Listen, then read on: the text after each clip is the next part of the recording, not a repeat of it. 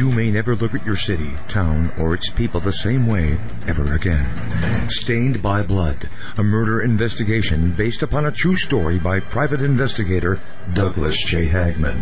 Using the character Mark Stiles, Hagman takes you on a journey behind the scenes where the homicide becomes secondary to an underworld of satanic ritual abuse, child abduction, and even mind-controlled experimentation.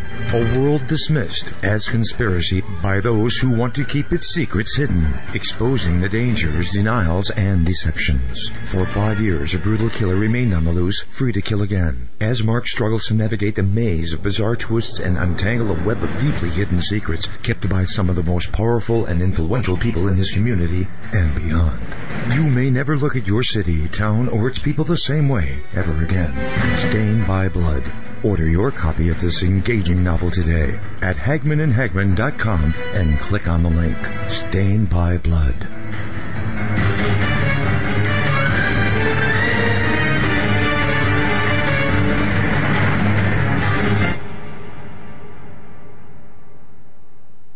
And ladies and gentlemen of the jury, the prosecution is not going to get that man today. No, because I'm going to get him.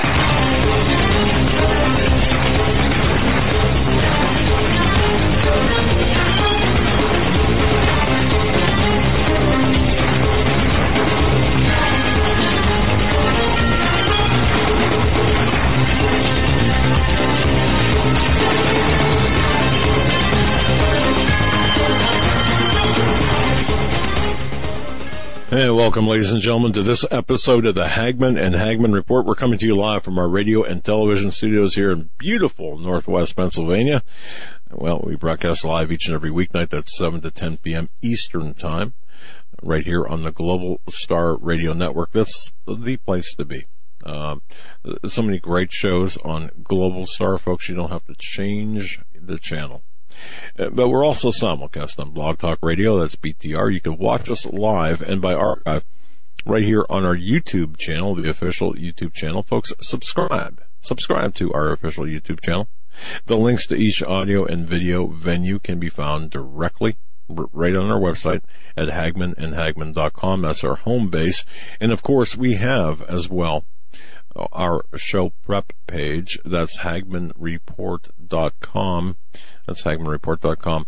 Two separate websites. The HagmanReport.com has the various news items. And as a matter of fact, folks, go ahead and check it out. Also, an article today, posted today about TWA Flight 800. Of course, 20 years ago next month, 230 souls lost on that flight. Now, I've got to tell you, that the circumstances are so much, well, they're as relevant today as they were 20 years ago. But ladies and gentlemen, what I'd also like you to do is go to CanadaFreePress.com. That's CanadaFreePress.com. And comment on the article. Make it go viral, because we need the truth to be brought out. Jack Cashel was our guest last Tuesday, a week ago today, in studio, and laid out the case, essentially like a veteran prosecutor would in a courtroom about TWA Flight 800. But tonight we've got a fantastic show for you planned. Before we get to our guest tonight, folks, I want to remind everyone the portions of tonight's broadcast brought to you by WholeTonesLive.com. That's WholeTonesLive.com with a W. That's WHOLE. TonesLive.com. Folks, if you haven't gone there recently, go there. Read about Michael Turrell, the creator of Whole Tones Live. Read about what he's done, what he's created. Music.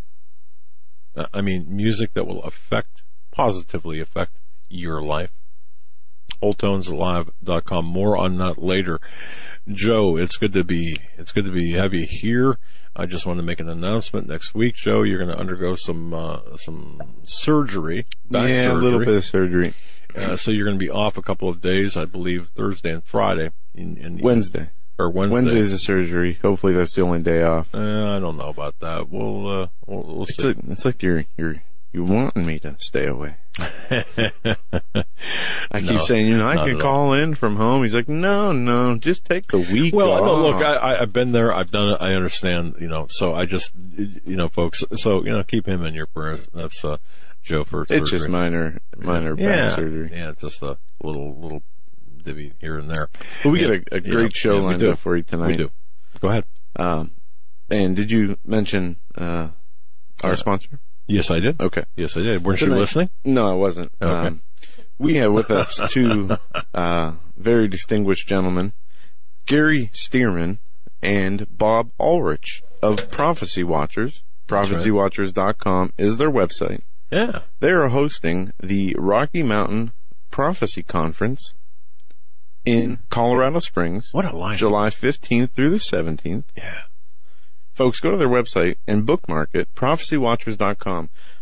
The latest video they have up there, the interview Gary did with Bill Salas on the coming global transformation. Well, and many other interviews on the site. It's a fantastic site. But the lineup for the Rocky Mountain International Prophecy Conference is, from Joseph Farah to L.A. Marzulli, Bill Salas, Derek Gilbert, Doc Marquis, Dr. Michael Lake.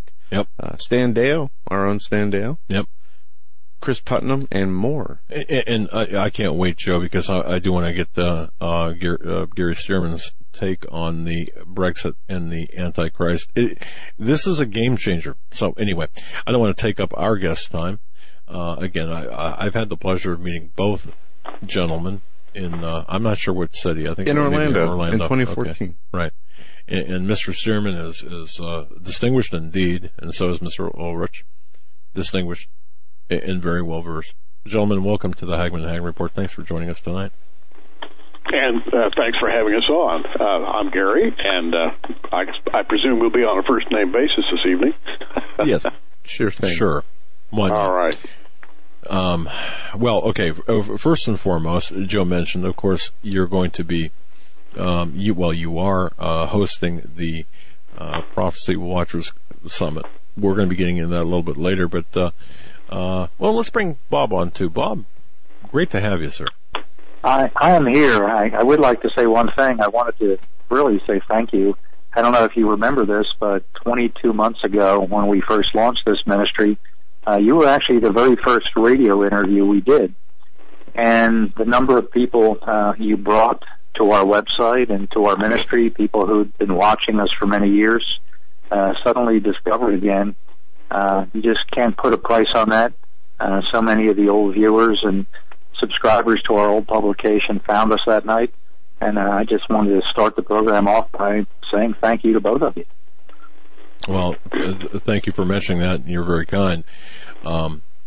Our audience, I believe our audience is the most intelligent in the radio industry. That's not to denigrate anyone else's audience, but I've got to say that they know, they know quality, they know the accuracy of information when they hear it, and they know integrity and character when they see it. And you both exude all of that. So thank you for your for all of that, Mr. Stearman. If we can launch tonight's interview off, you have a new video or a new video, folks. If you go to prophecywatchers.com, and right there is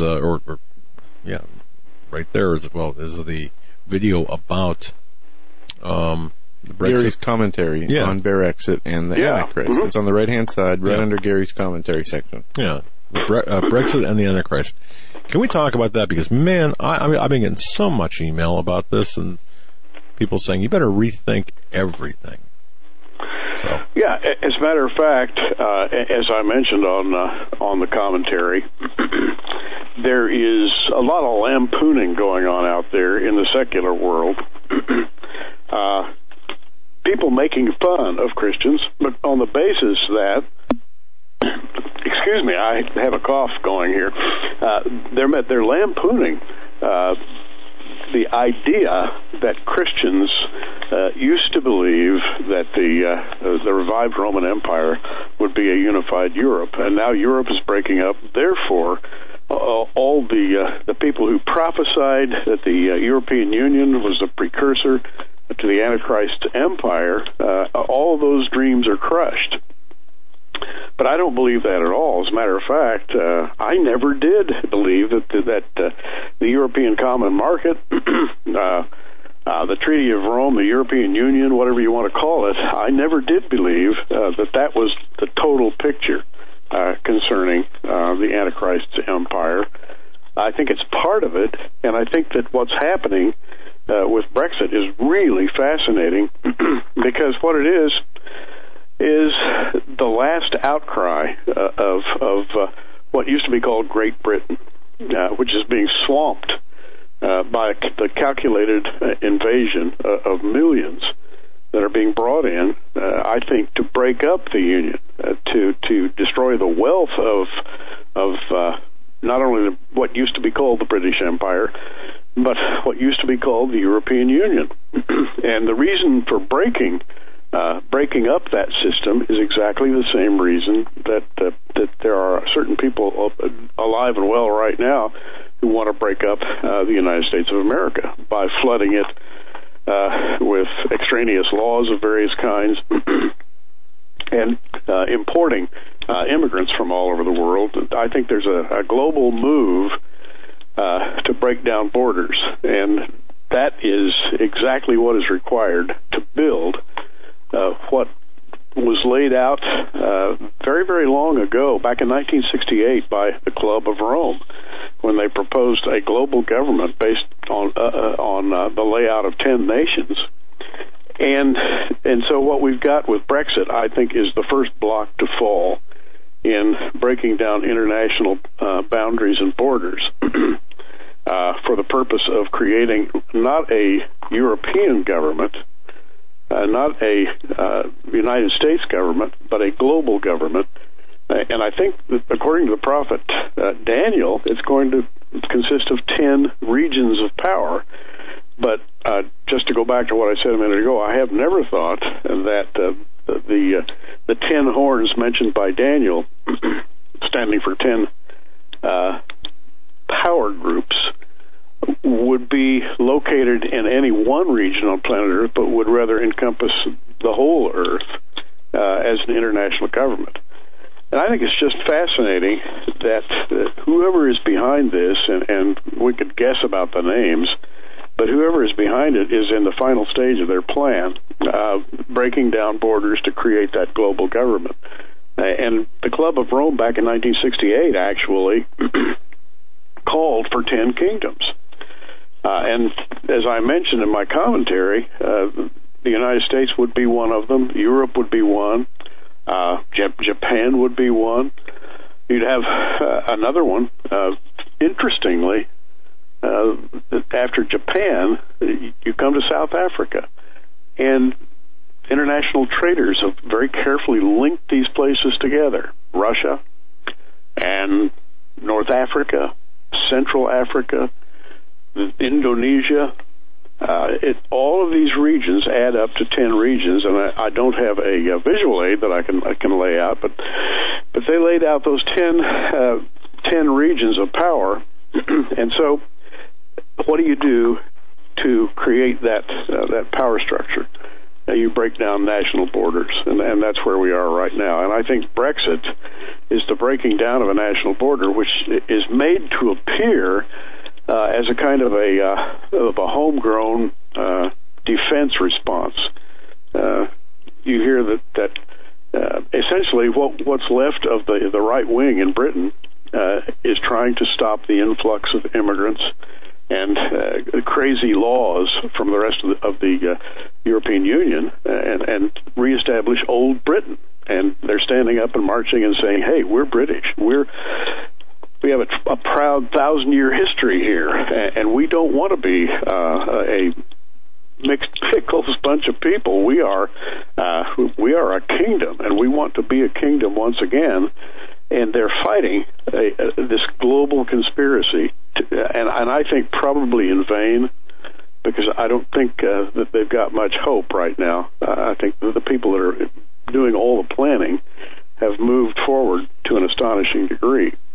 to bring us to that prophecy of Daniel chapter 7, verses 7 and 8, that talks about the fourth beast kingdom that had 10 horns, and the little horn, which of course would be the Antichrist. But that's sort of the way I would start with answering your question. Interesting. Bob, do you have anything to add about this? Because I just find this very interesting, because people are looking at this differently than Gary described it. People are looking at this as a move to this nationalism, but they're not. I don't think they're seeing the bigger picture in this. Well, I find it funny because I think I picked up my first book on Bible prophecy probably around the late 70s and 1980, somewhere around that period of time. And I can remember clearly, discovering the Club of Rome and that initial prophecy that we've talked about over the years. And I do remember the furor and the clamor over the whole European nation, and then the EU becoming one. And then what happened? 10 nations became 13, and then 15, and then 20. And pretty soon the whole thing kind of blew up, and no one knew what was happening in Europe. But I clearly and distinctively remembered the Club of Rome and those 10 nations. In fact, it's real easy to find online. I pulled up, just a list of the 10 kingdoms here. Canada and the United States are 1. European Union, Western Europe is 2. Japan is 3. Australia, New Zealand, South Africa, Israel, and the Pacific Islands are 4. Eastern Europe is 5. Latin America, which is Mexico, Central and South America, is 6. North Africa and the Middle East is 7. That includes the Islamic nations. Central Africa is 8. Southern and Southeastern Asia is 9, and Central Asia is 10. So this has been around for a long time. This isn't certainly something new, although a lot of people may be hearing this tonight for the very first time, that the powers to be did divide the world into those 10 kingdoms many, many years ago. And we're seeing it play out right before our very eyes. Exactly. So Gary, with respect to this new realignment, are we and how this would segue into our current domestic Donald Trump, perhaps presumptively, entrance into the fray, and this, let's just assume for a moment that he, regardless of who might take the seat, this push for nationalism as opposed to globalism, if it's Trump, I guess. This is all part of the plan. How does this work together? If I could ask. Well, and again, this is an ongoing thing, so, I really can't predict what's going to happen. I don't think there's a human being alive who can, but I would say this, there's a last gasp of nationalism in Britain, and a last gasp of nationalism in the United States, and I think Donald Trump probably has gone farther than he ever thought he would go. I think he basically is a great showman. He loves a good parade, and he stood up and said, I'm going to run for president. And little did anyone know that he would get all the free media attention that he got, but he got it by sounding like a good old-fashioned American nationalist.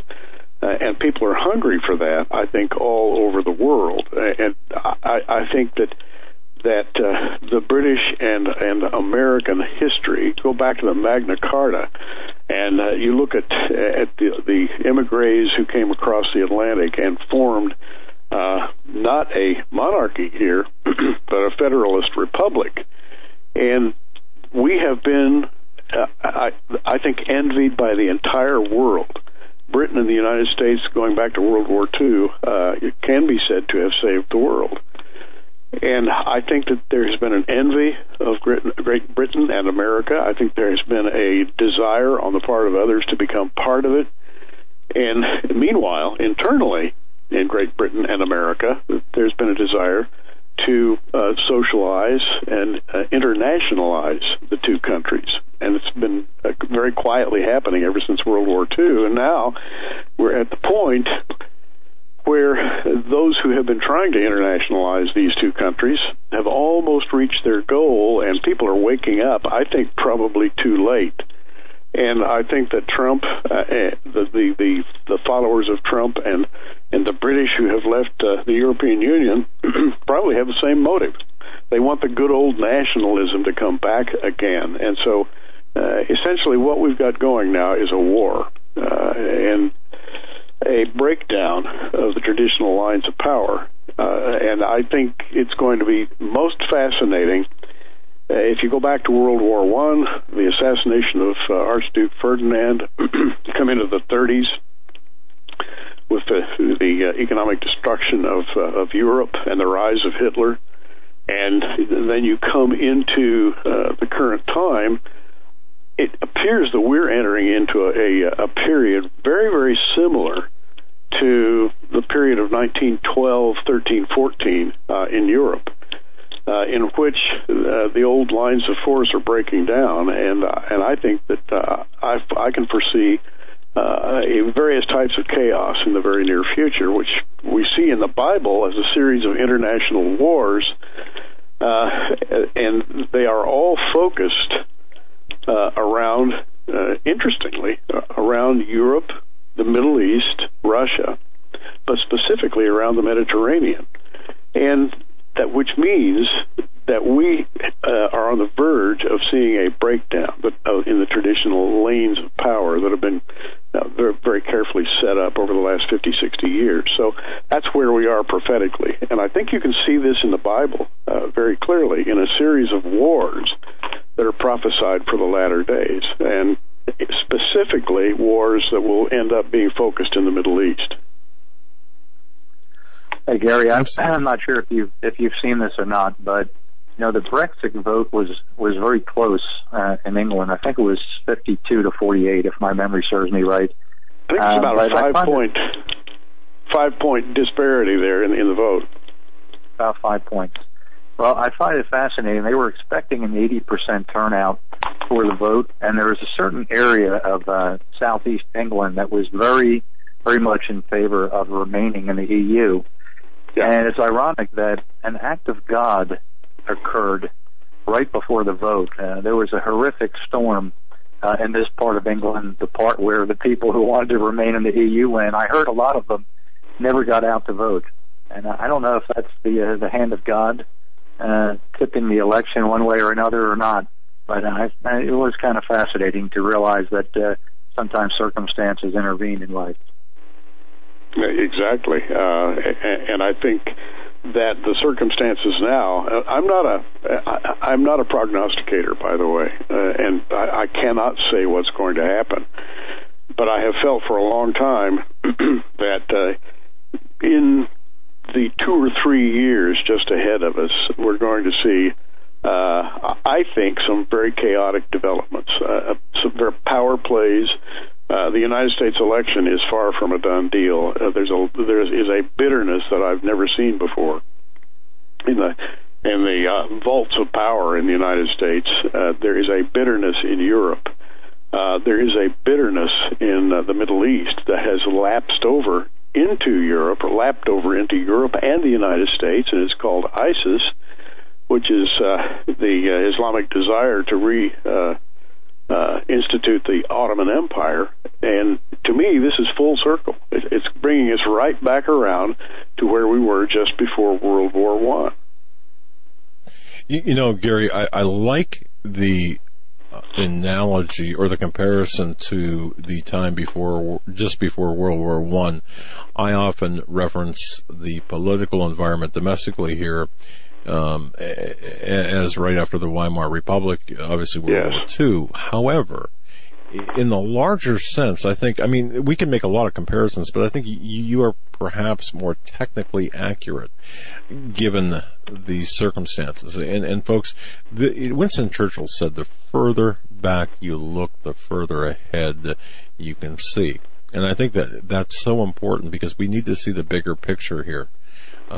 So right on the money with that.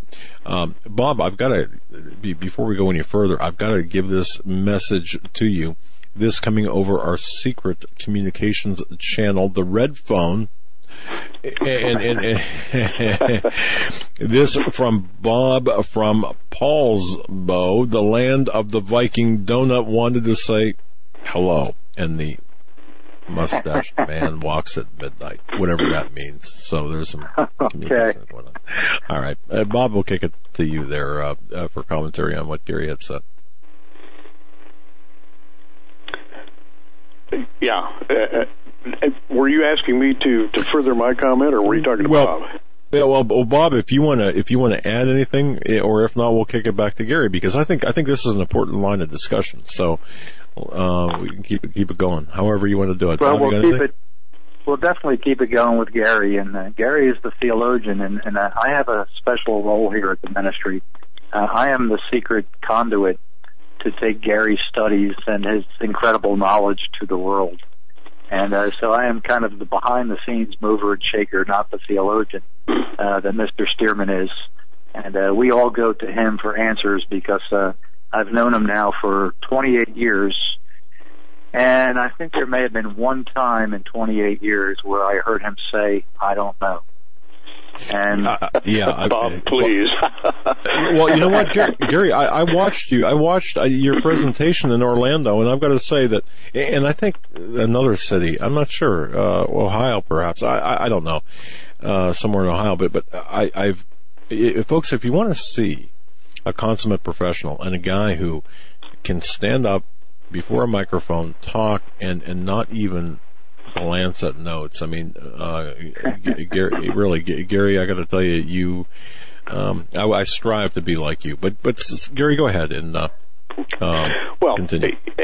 One of the things I really would like to say is that when you look at Daniel and Revelation, the book of Daniel is sort of a key to all Bible prophecy, and it is perfectly in line, as I'm sure you know, with the book of Revelation. And the thing about this great latter day, and by the way, and concluding power structure, which we've all been kind of watching for years and years and years, is built around the idea of global rule. And in Revelation, the 10 horns that Daniel talks about, which feature another little horn that comes up in the midst of them, and it gets rid of 3 of the 10, leaving 7, and then it stands up and establishes itself. And of course, theologians for years have said this is the Antichrist. The little horn is the Antichrist. And when you go to Revelation, this whole system is given a name. It's called Mystery Babylon, the mother of harlots and abominations of the earth. And it's pictured as a woman riding a beast. And years ago, looking at the development of the European Union, I noticed that their symbol, the symbol even on their money, the euro, was the symbol of the woman riding the beast. And I thought to myself, wow, how brazen can you get using that biblical symbol as your international symbol? And the Bible refers to her as Mystery Babylon the Great, the mother of harlots. Well, who she is called in the parlance of the old gods, she is known as Europa, and Europa is pictured as a woman riding a bull, and the bull is a representation of the god Zeus. Zeus being the father of all the gods. So the woman represents the world astride this beast, Zeus. And what an interesting symbol for the people to use who were planning global government. And there it is in the book of Revelation.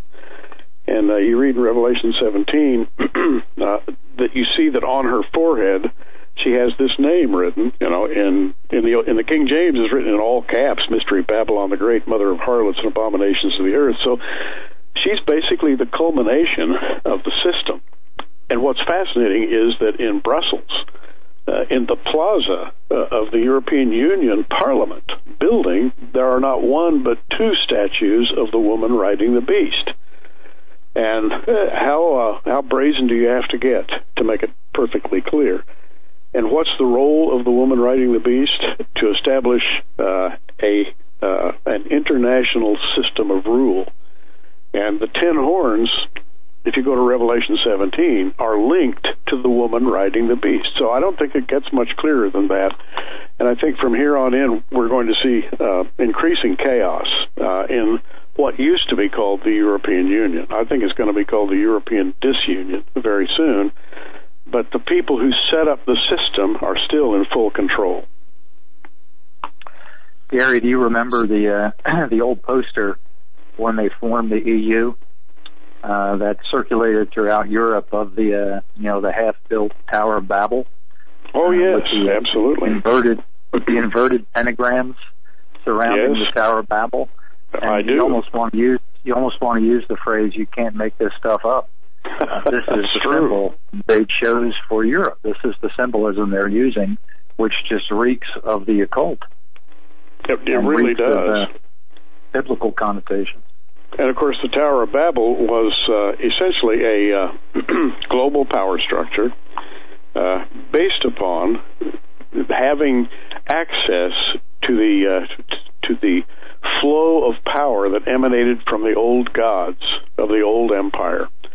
And God said concerning those who were building that Tower of Babel, if we allow them to complete their project, they'll be able to do anything they want to do. And so God saw to it that they would not be able to come together and complete their project by confusing their languages. Hence the term Babel or Babel, which we still have in our language today, and internationalizing confusion. But here's the thing.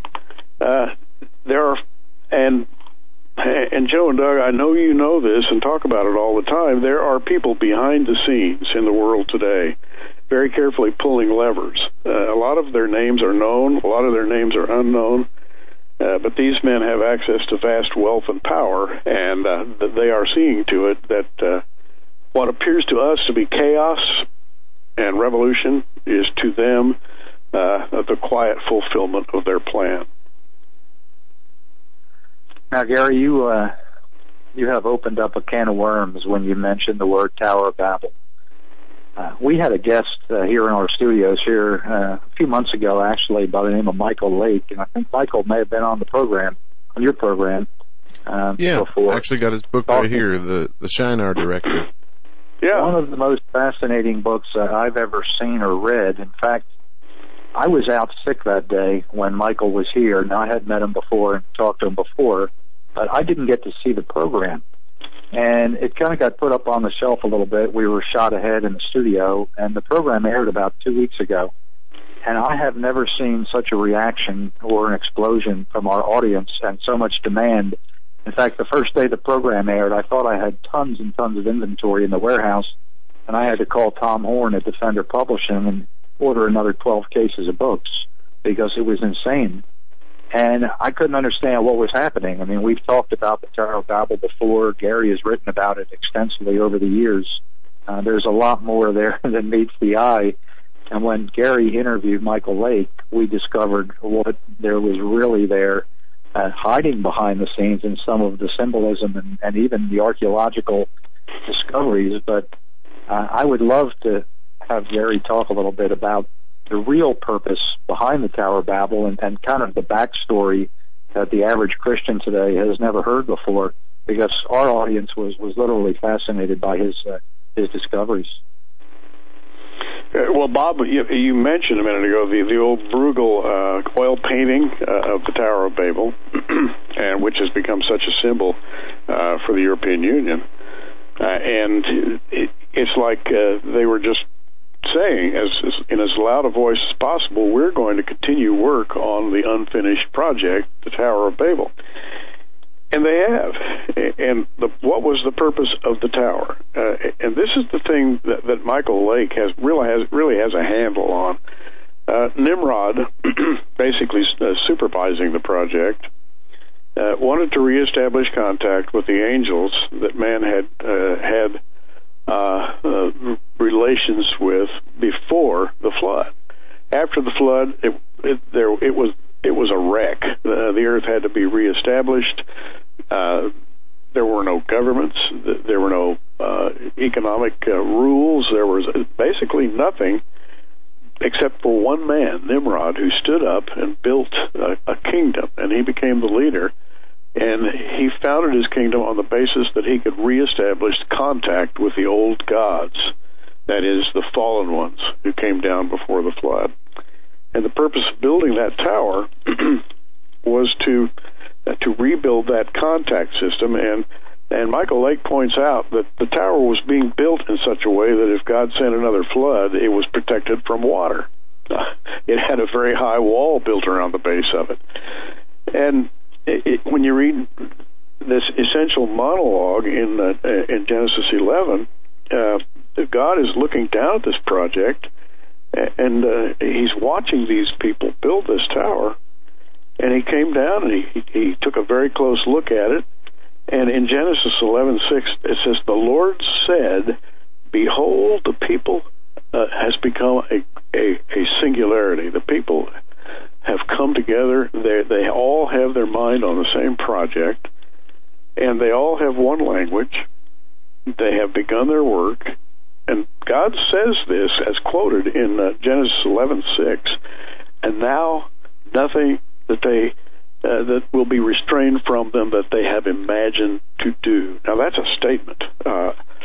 What had man tapped into that would enable him to do what he wanted to do? Well, he had tapped into the old power.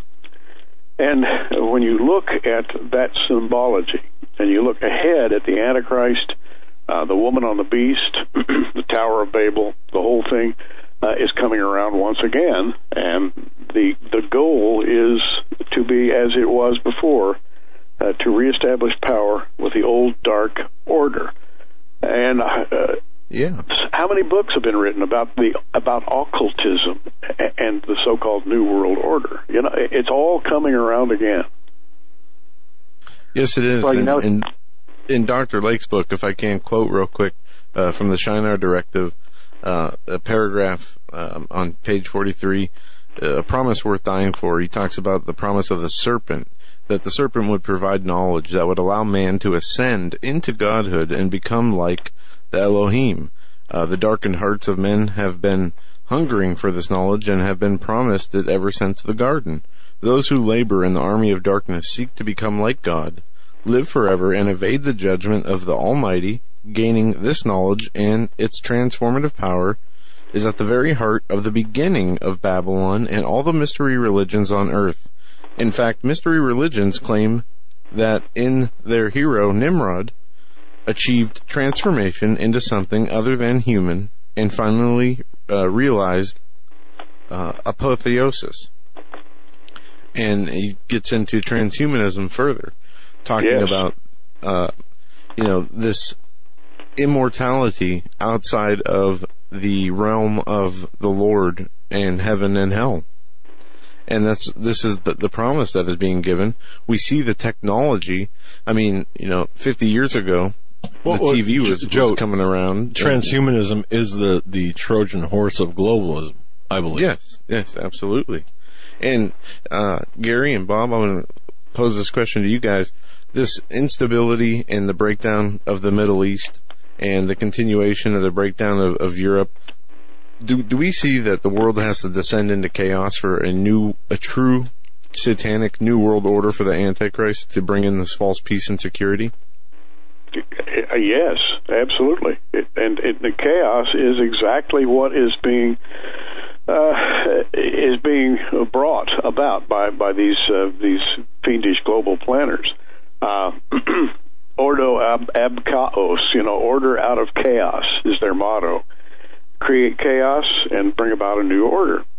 And that new order is extremely clear. If you look at Revelation, the people who are going to be alive and running the world in that day are going to be flirting with the old gods.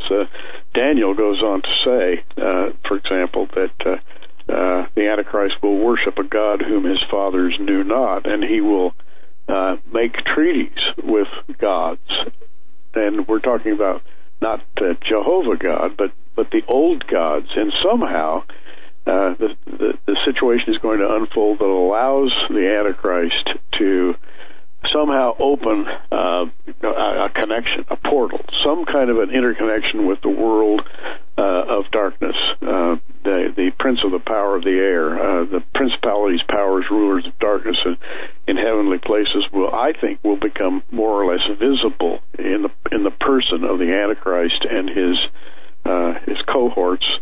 And in order for that to happen, I think a kind of chaos has to be created first, and I believe we're seeing the leading edge of it right now.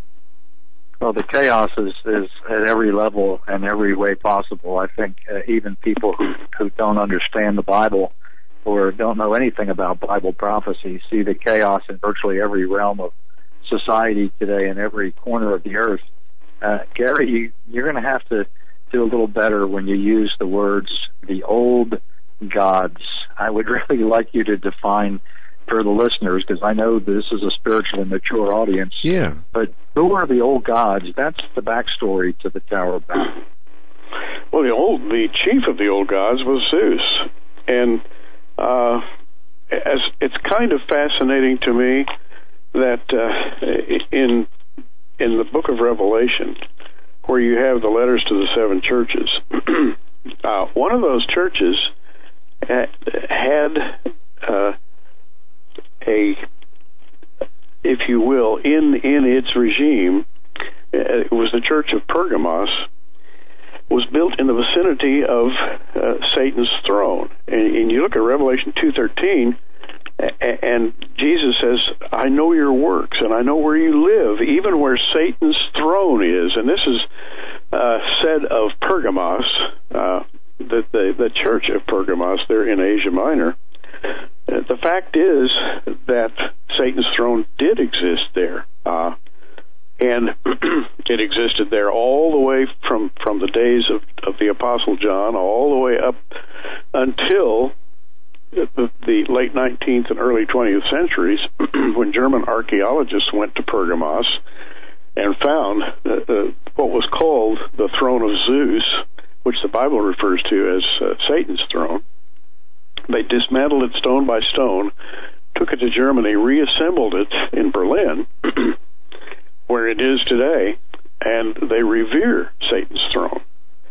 And they revere, what they're really revering is the throne of Zeus. He's the chief of the gods, and without a doubt, Hitler expected to be able to call down the old gods. And we're talking about Jupiter, Juno, Zeus. We're talking about goddesses like Diana of the Ephesians, fertility goddesses of various kinds. And the Germans, if you read carefully, really and truly believe that they could invoke the power of those old gods. So, in brief, that's what we're talking about. Gary, I'm not even sure how to phrase this question, but we get a lot of emails, receive a lot of emails, and a lot of mail talking about the creation and the growth of ISIS, the terrorist group, not being coincidental to the goddess, small g, of course, Isis. Yes. So is this more than coincidence today, or is this just kind of anecdotal and at the periphery of everything? I've wondered the same thing, and I haven't seen anything that would tell me that they're worshiping the goddess. And it's fascinating that ISIS is also known as ISIL with an L, and our president always refers to ISIS as ISIL, which stands for the Levant, that is the territory from Lebanon down through Israel all the way to Egypt, the coast of the Mediterranean. And ISIS believes that it can establish an empire, a caliphate, which will essentially cover all the land from the Sinai Peninsula up to ultimately the Black Sea. That's what they're after. And Whether or not they have the goddess Isis in mind, I'm not sure. Okay. Okay, but you mentioned ISIL, and this is another question closely related. When Obama refers to ISIS as ISIL, yes, is that not an affront to Israel? Yes, absolutely. Okay, all right, without a doubt. Okay. I mean, it's in your face, and right. and do not think for 1 minute that the Israelis don't understand what he's saying. They do. It's no accident. Yeah, it's no accident. Wow. Right. Yeah, you know, folks, we're so blessed to have with us, in case you're just joining us, Mr. Gary Stearman, ProphecyWatchers.com, as well as Mr. Bob Ulrich, ProphecyWatchers.com. Don't forget, visit ProphecyWatchers.com. There, of course, the conference that's coming up, the Rocky Mountain International Prophecy Conference is coming up July 15th through 17th, 2016 at the Colorado Springs Marriott.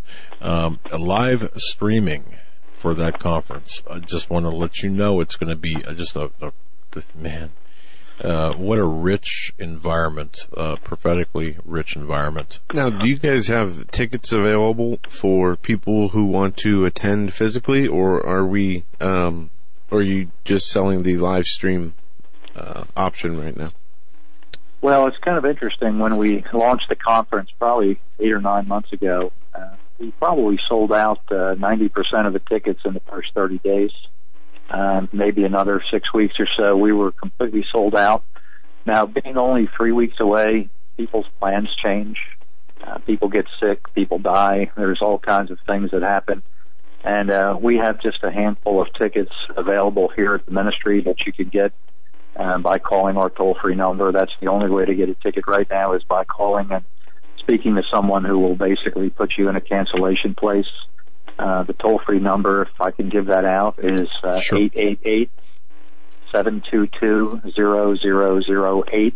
I'll repeat that one more time, 888-722-0008. But the conference has been sold out for a long time. It's a really kind of, I don't want to use the word insane, but whoever put this conference together, and I'll blame this on Tom Horn, who actually is the co-sponsor of the conference with us. We have 27 speakers at one conference in one location at the Marriott Hotel in Colorado Springs. Some of the biggest names in the world of Bible prophecy, archaeology, science, discussing a lot of fringe subjects that a lot of people are greatly offended by, things that we find in the Bible, and everything is approached from a biblical perspective. 27 speakers, 70 presentations. It really is a world-class conference that we're pretty excited about. 3 weeks away. We're anxious to get there. For the most part, though, the conference is sold out, and the live streaming, which we'll be happy to talk about at a later point here, is mostly the only thing still available. Okay. Understood. Wow. Yeah, what a lineup of speakers, indeed. Yeah, many of whom have been guests on our show several times, and they never disappoint. No, that's true. Switching gears here, gentlemen, if we could get into ISIS, and I want to get your guys' take on this. We see today there has been another terrorist attack, this time in Istanbul at the airport. Yep. If folks go to the Drudge Report, you can see right in the front and center, bloodbath, Istanbul airport, 50 dead, 60 injured. We had the San Bernardino shootings. We have the Orlando nightclub Pulse shootings. And we have this strange marriage of the Obama administration, the Muslim Brotherhood, and radical Islam. Is ISIS here? I mean, first of all, did we create ISIS?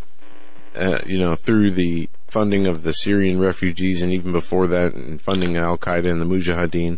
Well, let me make a brief comment okay. About that, and you might want to take it and run with it. But does anybody remember Iraq? Saddam Hussein, long gone. Sure. Yep. Iraq. Where is Iraq today? It essentially is a wasteland of left-behind weapons of war. And those weapons have been carefully collected and brought into camps by ragtag armies. And I think under the leadership of al-Baghdadi, they said, we have a golden opportunity here. We can build a new front group out of the ruins of Iraq.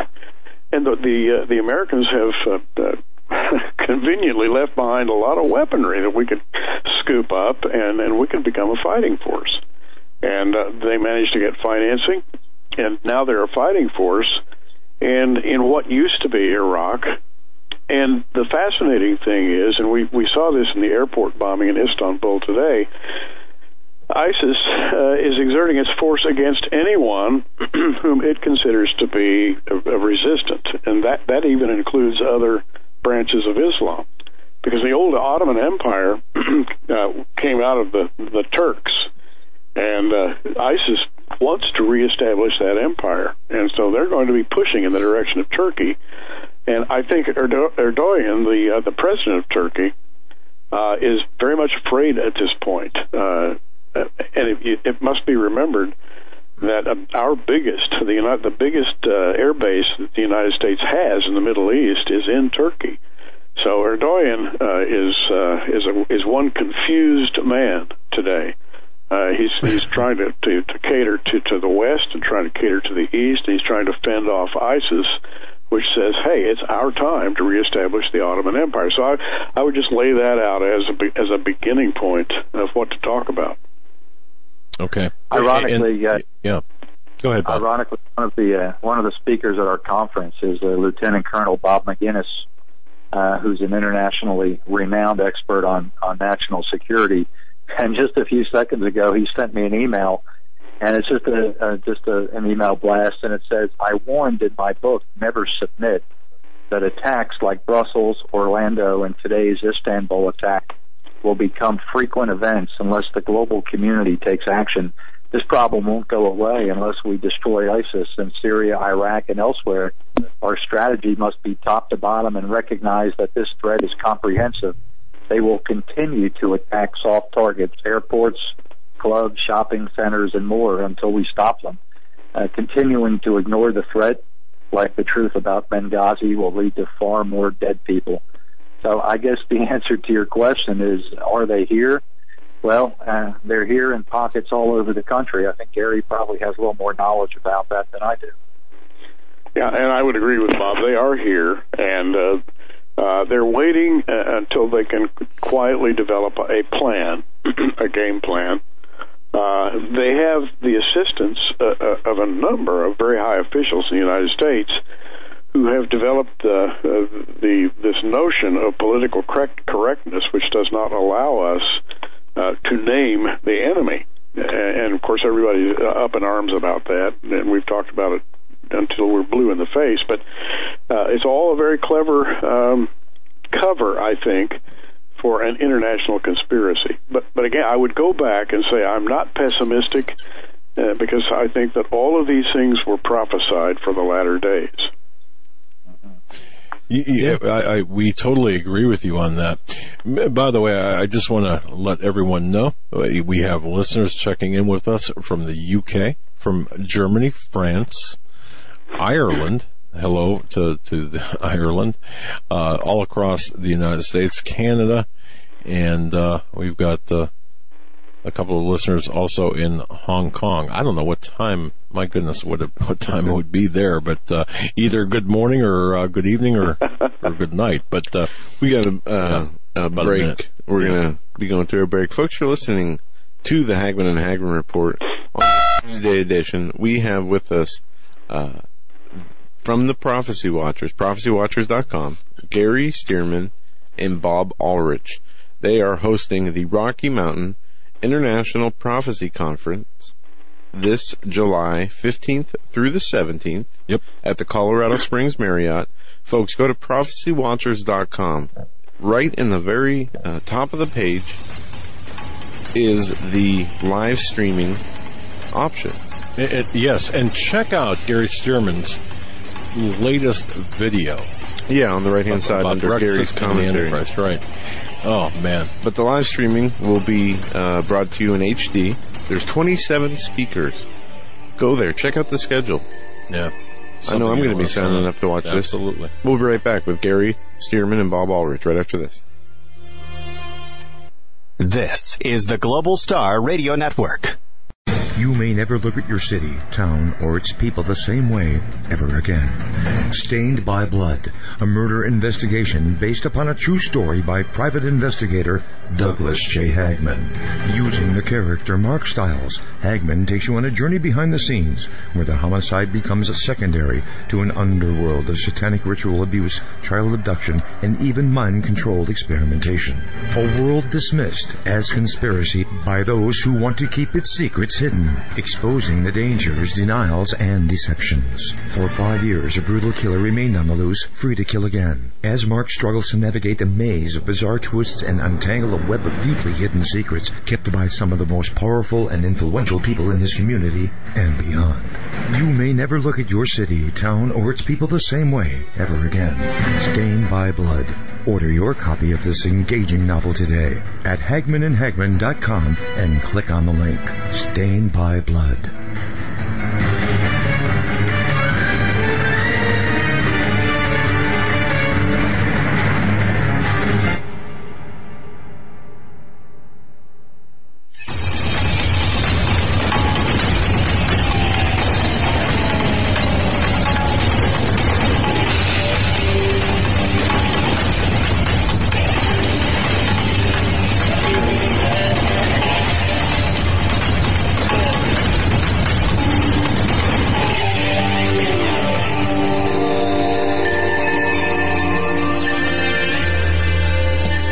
Hi, folks. Welcome to this hour of the Hagman and Hagman Report. We've got two very distinguished and very special guests with us tonight, Mr. Gary Stearman and Mr. Bob Ulrich from ProphecyWatchers.com. And I've got to apologize. I still have, I'm still fighting some mouth muffling here. So if I sound a little bit thick-tongued, it's because of some stitches that I still have inside my mouth. So please accept my apologies about that. Before we get back to our distinguished guests here, and what a fascinating first hour, by the way. Man, incredible first hour. I do want to make an appeal to listeners out there. Coach Dave Dobbenmeyer is on the front lines. He is actually getting together, or has gotten together, a truckload, a semi-tractor trailer load of food, specifically bread, that's being taken down to the victims of the flood in West Virginia. Now, here's the call to action, ladies and gentlemen, and we are actively doing this. We wouldn't ask you to do this if we weren't doing it ourselves. Visit CoachDaveLive.com. That's CoachDaveLive.com. Now, on that website, you'll see he explains what he's doing, what they are doing, taking food to the people affected by the severe flooding in West Virginia. Well, they got to raise some money for the expenses to get the food down there. And again, we are assisting them in this fashion. And the only reason I mention that is because, not to say yay us, but only to say we would not ask you to do anything we have not done ourselves. So having said that, let's help. Let's get behind Coach Dave. He's doing this is a marvelous initiative, a marvelous thing to do for our brethren who are suffering from the flooding down in West Virginia. Go to CoachDaveLive.com. That's CoachDaveLive.com. Folks, donate what you can in terms of cash. I don't care if it's $1, $10, $5, $100. It doesn't. Whatever you can do. Now they need a couple of $1,000s to get. They got to get the food down there. So, and they're on the clock. There's a time limit here. So again, please, folks, please go to CoachDaveLive.com and do what you can to help them get that food down there. I mean, I'm thinking that Coach Dave is going to be behind the wheel, an 18-wheeler, knowing Coach Dave. So God bless him. God bless his efforts. That's CoachDaveLive.com. And, of course, handling and helping the West Virginia flood victims. Also, you can visit his website, ptsalt.com. And the second order of business here I want to mention is, folks, we had Jack Cashel on, author and investigative journalist Jack Cashel, on our show here in studio last week. Folks, go to HagmannReport.com. You can read the article about that, about TWA 800, Flight 800, 20-year anniversary next month here in a couple of weeks. It's as relevant today as it's ever been. What I'd like everyone to do, listeners, is go to CanadaFreePress.com as well. Make a comment about the article. The reason I'm asking you to do this, the comments propel the search engines, which propels the information contained within the article. We need people to get educated about what happened with TWA 800 and the role that many of the current pundits, the people you see on Fox News, the people you see on CNN, and Hillary Diane Rodham, the witch Clinton, had to throw that in there, her role in this incident as well. And of course, there was a comment made about James Kallstrom being the FBI shill. That's a political pundit. Folks, that is true. But please spread the article, make a comment at CanadaFreePress.com, deconstructing the lie, TWA 800. It's important that we really make an effort to have this information common on the internet. And that's my plea to you. So 2 orders of business. Joe will take care of the other later. Go ahead and bring our guest back. Yeah, with us tonight, we have Gary Stearman and Bob Ulrich. Folks, go to prophecywatchers.com, prophecywatchers.com. You can sign up for their e-newsletter, and there are many other features on the website, including Gary's commentary and all of their latest TV shows and interviews, the latest being with Bill Salas, The Coming Global Transformation, and just fantastic interviews. You guys got a beautiful set and do a great job over there. And one of the reasons that we're having Mr. Stearman and Mr. Ulrich on is the upcoming Rocky Mountain Prophecy Conference that is going to be July 15th through the 17th in Colorado Springs. And folks, if you go on their website, prophecywatchers.com, you can sign up for the live streaming. It is coming to you in HD. You can see all 27 speakers. And Gary or Bob, do you want to explain how the live streaming works? Some conferences do it different than others. Some people leave a 48-hour window. How does your live stream work? Well, if I can just interrupt quickly, I would like to hand this off to Bob, and I wanted to say that Bob has become an expert on live streaming video, and he's done it the hard way by setting it up before, and he's learned a lot about live streaming video, which translates to our audience, because we've got a setup that will enable people, really, I think, to have an HD view of the way things are going, and not only that, but a record that they can refer to after the conference. And I'd like to have Bob give all the details on that, because he's become an expert.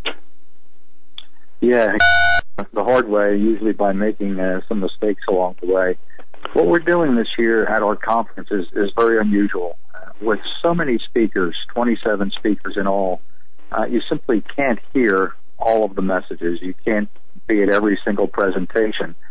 Now, about a year or two ago, I finally broke down and got a DVR attached to the cable in my home. And it's gotten to the point now where I don't want to watch regular TV and sit through the commercials. I would rather watch a recorded program and fast forward through the commercials, using the DVR. And I kind of view live streaming the same way. It's actually a very simple process. We are streaming 2 rooms this year 41 messages in all, which is probably about 75% of the entire conference that you will be able to view from the live streaming feed. The process is relatively simple. You provide us with an email address when you sign up, and you will get an email from the live streaming company 2 to 3 days before the event, providing you with a website to go to. The live streaming company hosts all of the messages on a private server. You'll be provided with a username and a password. You go to the website, you put in your username and your passcode, and you have access to every single presentation.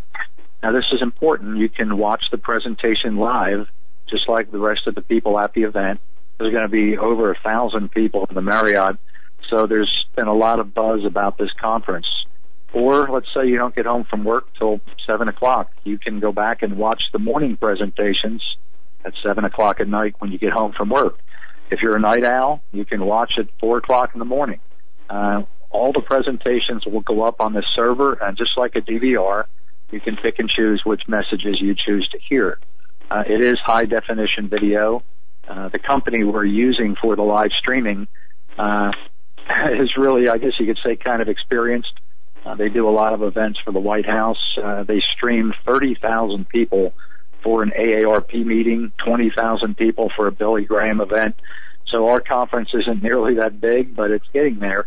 And we have some really experienced technicians working behind the scenes to make this effective. There'll be a customer service email that you can access if you have problems setting up. And I think for a lot of people, live streaming is a new experience. It's a new event. They don't understand. They're confused. Basically, if you have a half-decent internet connection, just similar to YouTube, you can go to this website and you can watch the presentations, all 41 of them if you choose, and you have a 60-day window to watch every presentation. Now, it's possible that may be extended by a little period of time, but for the period of time we're in right now, from the time the conference starts until 60 days later, you have the opportunity to watch all 41 of those messages as many times as you like. You can't record them.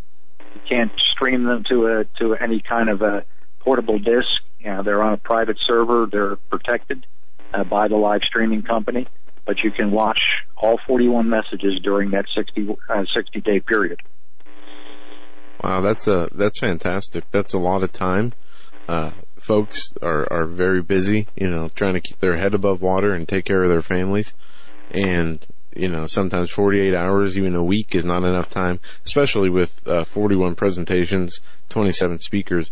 But 60 days should give everybody who signs up for the live stream enough time to watch each speaker twice, at least, if they want. So that's just fantastic. Yeah, it's a smorgasbord. Yeah, it's a smorgasbord of prophecy teaching, of fringe studies in a lot of areas that we find fascinating, biblical archaeology, transhumanism, some of the events we talked about in the first hour, ISIS, Brexit. All of these things are going to be coming from some of the top prophecy experts and authors, literally in the entire world. They're coming from Israel. They're coming from literally all over the world to attend this conference in person.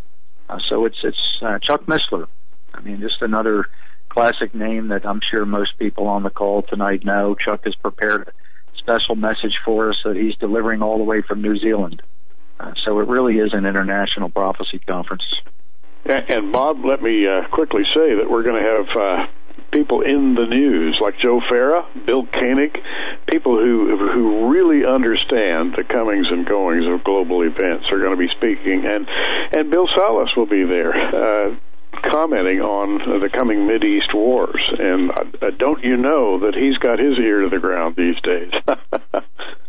And we're 3 weeks away, so only the Lord knows what's going to happen in the world in the next 3 weeks and what this event is really going to turn out to be like. Gary, you mentioned Bill Salas, and it's interesting because after the Brexit vote, I received an email from Mr. Salas, and he was talking about the implications, as you were the first hour. And I really think we're seeing a general acceleration. I think we can all agree. Yes. We're seeing an acceleration of events. Gentlemen, if I can move ahead here differently a little bit, we have a lot of listeners, of course, here in the United States of America, and we are seeing the run up. We've got next month the convention, the Republican National Convention, the Democratic National Convention in Philadelphia, the former in Cleveland, Ohio. You folks, both of you gentlemen, have a nexus with newsmakers and the people who understand, as you mentioned, understand the current events. What do you see, or is there a consensus in terms of events taking place here in the United States relative to our elections that perhaps that we're not seeing, or that you might wish to discuss or expand on? You know, I would like to hand this off to Bob, just because I can't predict the outcome of the election. In fact, I don't think there's a living human who can understand the rapidly changing events at the highest levels of our government right now. We have chaos in our military, Joint Chiefs of Staff. We have chaos on Wall Street right now. We have chaos among the bureaucrats who really would love to control everything, but I think even they have the sense that they're out of control now. And Janet Yellen, of course, who has attempted to be the spokesperson for the Fed, is speechless. What can I say? And so to try to predict what's going to happen, that's out of my league. However, I will say that given what I know about the Bible says that in the years just prior to the return of Christ, stability is going to be removed from the face of planet Earth, one step at a time, and a series of very violent clashes are going to occur. And Jesus said, right there in Matthew 24, not only will there be international clashes of various kinds, but there would also be earthquakes, there would be famine, there would be pestilence, there would be natural disasters of all sorts. And think of pestilence for a moment, and then think of the Zika virus and other engineered viruses that are in the news right now. I think that's the world we're headed for. It really pains me to say that, but on the other hand, we're blessed. We're safe in Christ, and so we don't really have to fear these things. And I do not fear judgment, because the Lord's is not my judge; He's my Savior. So, on the one hand, it pains me to talk about these things. On the other hand, I know that all of this is going to be brought to pass. All of these things were prophesied over 2,000 years ago, and the words of Jesus are as alive and real today as they were 2,000 years ago when He first spoke them. Going back 20, 25, 30 years, when me personally first got involved in prophecy, before the age of the internet, all of these things were there, but they weren't in your face like they are today. You can't pick up a newspaper, you can't go to a website or 1,000 websites, and one headline after another screams, "I am coming soon." And we have, as L.A. Marzulli likes to say, we are in the days of chaos. The expression in the Bible, men's hearts failing them for fear about the things that are going to come upon the earth. We are just seeing, I think, really the tip of the iceberg now. It is going to get a whole lot worse here in America. You talk about, is ISIS here? Well, we do believe they're here. The Orlando shooting may have just been a prelude to something that we're going to have to deal with, like they've been dealing with in Israel for how many years now? Terrorism is commonplace in countries like Israel, and we've been blessed and fortunate that we haven't had to deal with it and confront it face to face like they did in Orlando last month. You mentioned Orlando, and I can see a couple of things taking place. Gary, if I may ask you this question. Do you see, do you personally see, based on events such as Orlando and other similar events, do you see fundamental Christians, those who pray in the name of Jesus, for example, do you see the criminalization of Christianity coming to the United States here? I do. I was talking with Tom Hughes today, a pastor from the San Jacinto Valley area of California. Has a beautiful big church, and he teaches prophecy in his church. And we were talking about churches and about the state. And we both agreed that we are not very far from seeing the state demand that churches have 3 restrooms. And a few years ago, 2 or 3 years ago, this would have been laughed out of the news. But now there's fear that government bureaucracies are going to reach right into the church, and they are going to extend the leftist agenda into the church administration by force. And they've got the force to do it. They've got the full strength of the IRS, for example. And so, yes, I think we're in that era when we're going to see these things affect even brothers in Christ. But look at it this way. Look what's happening to Christians in the Middle East, and then just extrapolate, move that over into our hemisphere.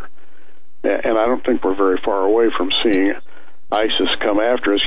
A few years ago, Avi Lipkin mentioned to me that at a minimum there were 50,000 Islamic warriors in the United States. That was a few years back. And they're living quiet lives in the background, and we see them from time to time pop out, and the police go and raid their homes and find weapons and bombs and all kinds of master plans. But we know that they're there. We know that they're going to be acting, I think, more and more in concert. So that's what's ahead of us. And I think Christians are going to really learn how to pray in the next few months. I really and truly do. Wow. Jerry, you mentioned Avi Lipkin, and I can remember interviewing Avi. I'm going back now probably 8 years or so. And one of the predictions, and Avi is a little bit uncanny when it comes to some of these things, but one of his predictions was that President Obama was going to turn America into a Muslim country. Well, when we heard that, he was our guest, and we couldn't laugh. But me personally, I kind of just chuckled a little bit inside and thought to myself, how silly that was, and that seemed very, very extreme to me. How would the President of the United States turn America into a Muslim country? But yet you've seen the immigration and the massive number of Muslims that have come to America in the last 7.5 years with no end in sight. Avi is teaching at our event in Colorado Springs, predicting that ISIS is going to take Saudi Arabia and then Jordan. So a comment he made 8 years ago that we thought was kind of a tongue-in-cheek comment actually has come to pass. And here we are looking at several other predictions that he has made as an Israeli insider, and wondering if that's the road we're heading down in the Middle East as well, the complete surrounding of Israel. Go ahead. Well, I just, you know what, Gary, I wanted just to mention that in 2008 or 2009, I'm not sure which, it might have been 2009, just right after the inauguration of Barry Soetoro, Barack Hussein Obama II, I had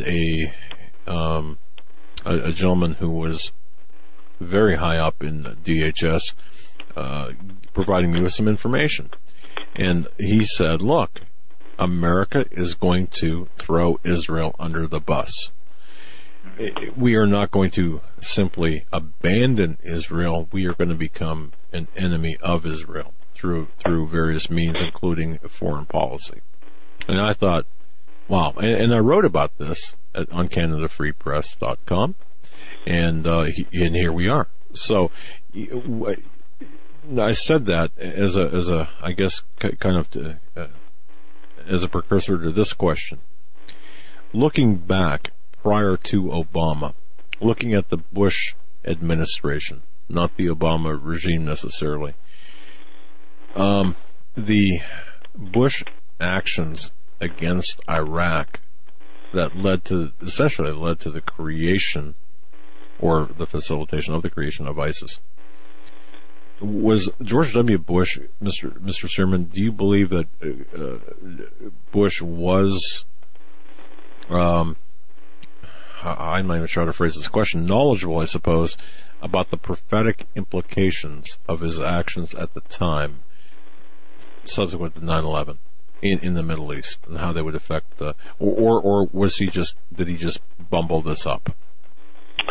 Yeah, I have to say no. I don't think he was cognizant of the prophetic action he was taking.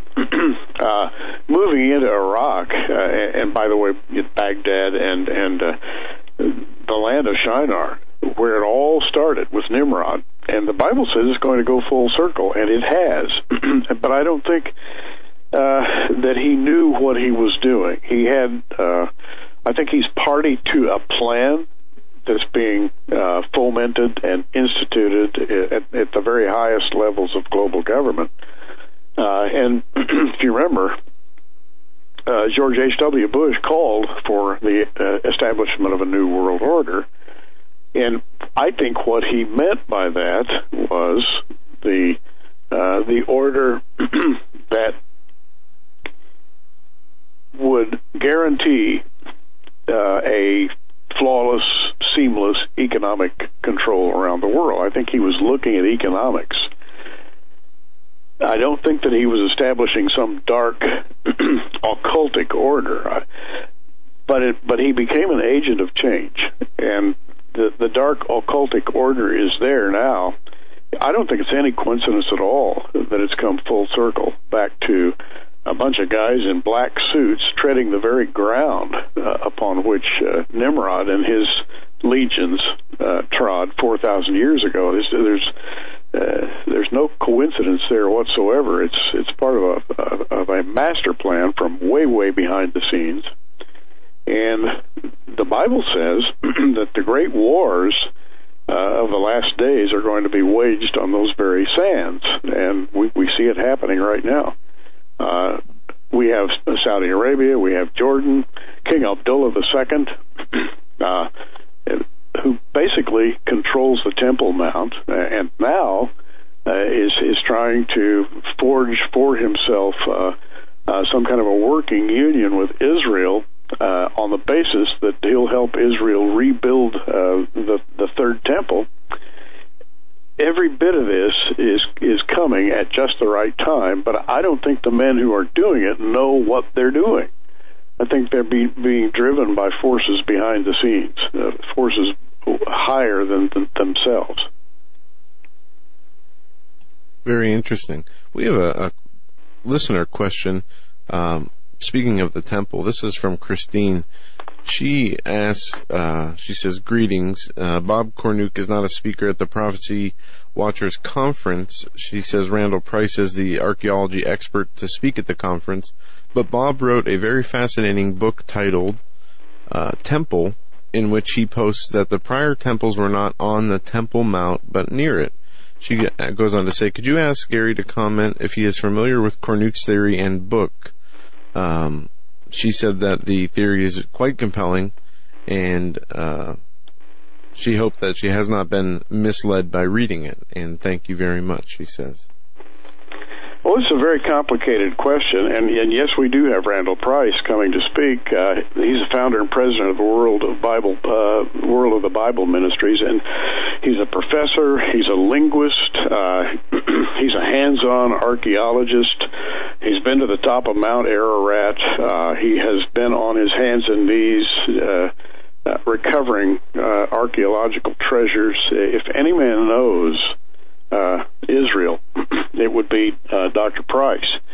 And yes, there is a certain dialogue going on now who believe that the temple was in the city of David, and those who hold to the tradition that Mount Zion is in fact at the top of that long strip of land in downtown Jerusalem, and surrounded by gates, the Golden Gate, the Damascus Gate, the Sheep Gate, the Tower of Hananiel, all of the traditional landmarks mentioned in the Bible that surround the temple platform, which is held by the Jews to be the traditional place. Archaeologists like Benjamin Mazar and Lean Rittmeyer and others have literally spent their lives documenting the location of that temple platform as the place. And, of course, there's a lot of history connected with it, going all the way back to the Roman emperors. Hadrian built a temple there in A.D. 132, a temple that he dedicated to himself. And he knew very well where that temple had been built. So we, I think, hold to that tradition, although there is a dialogue, and some are suggesting that the temple may be elsewhere, may have been built elsewhere down in the city of David.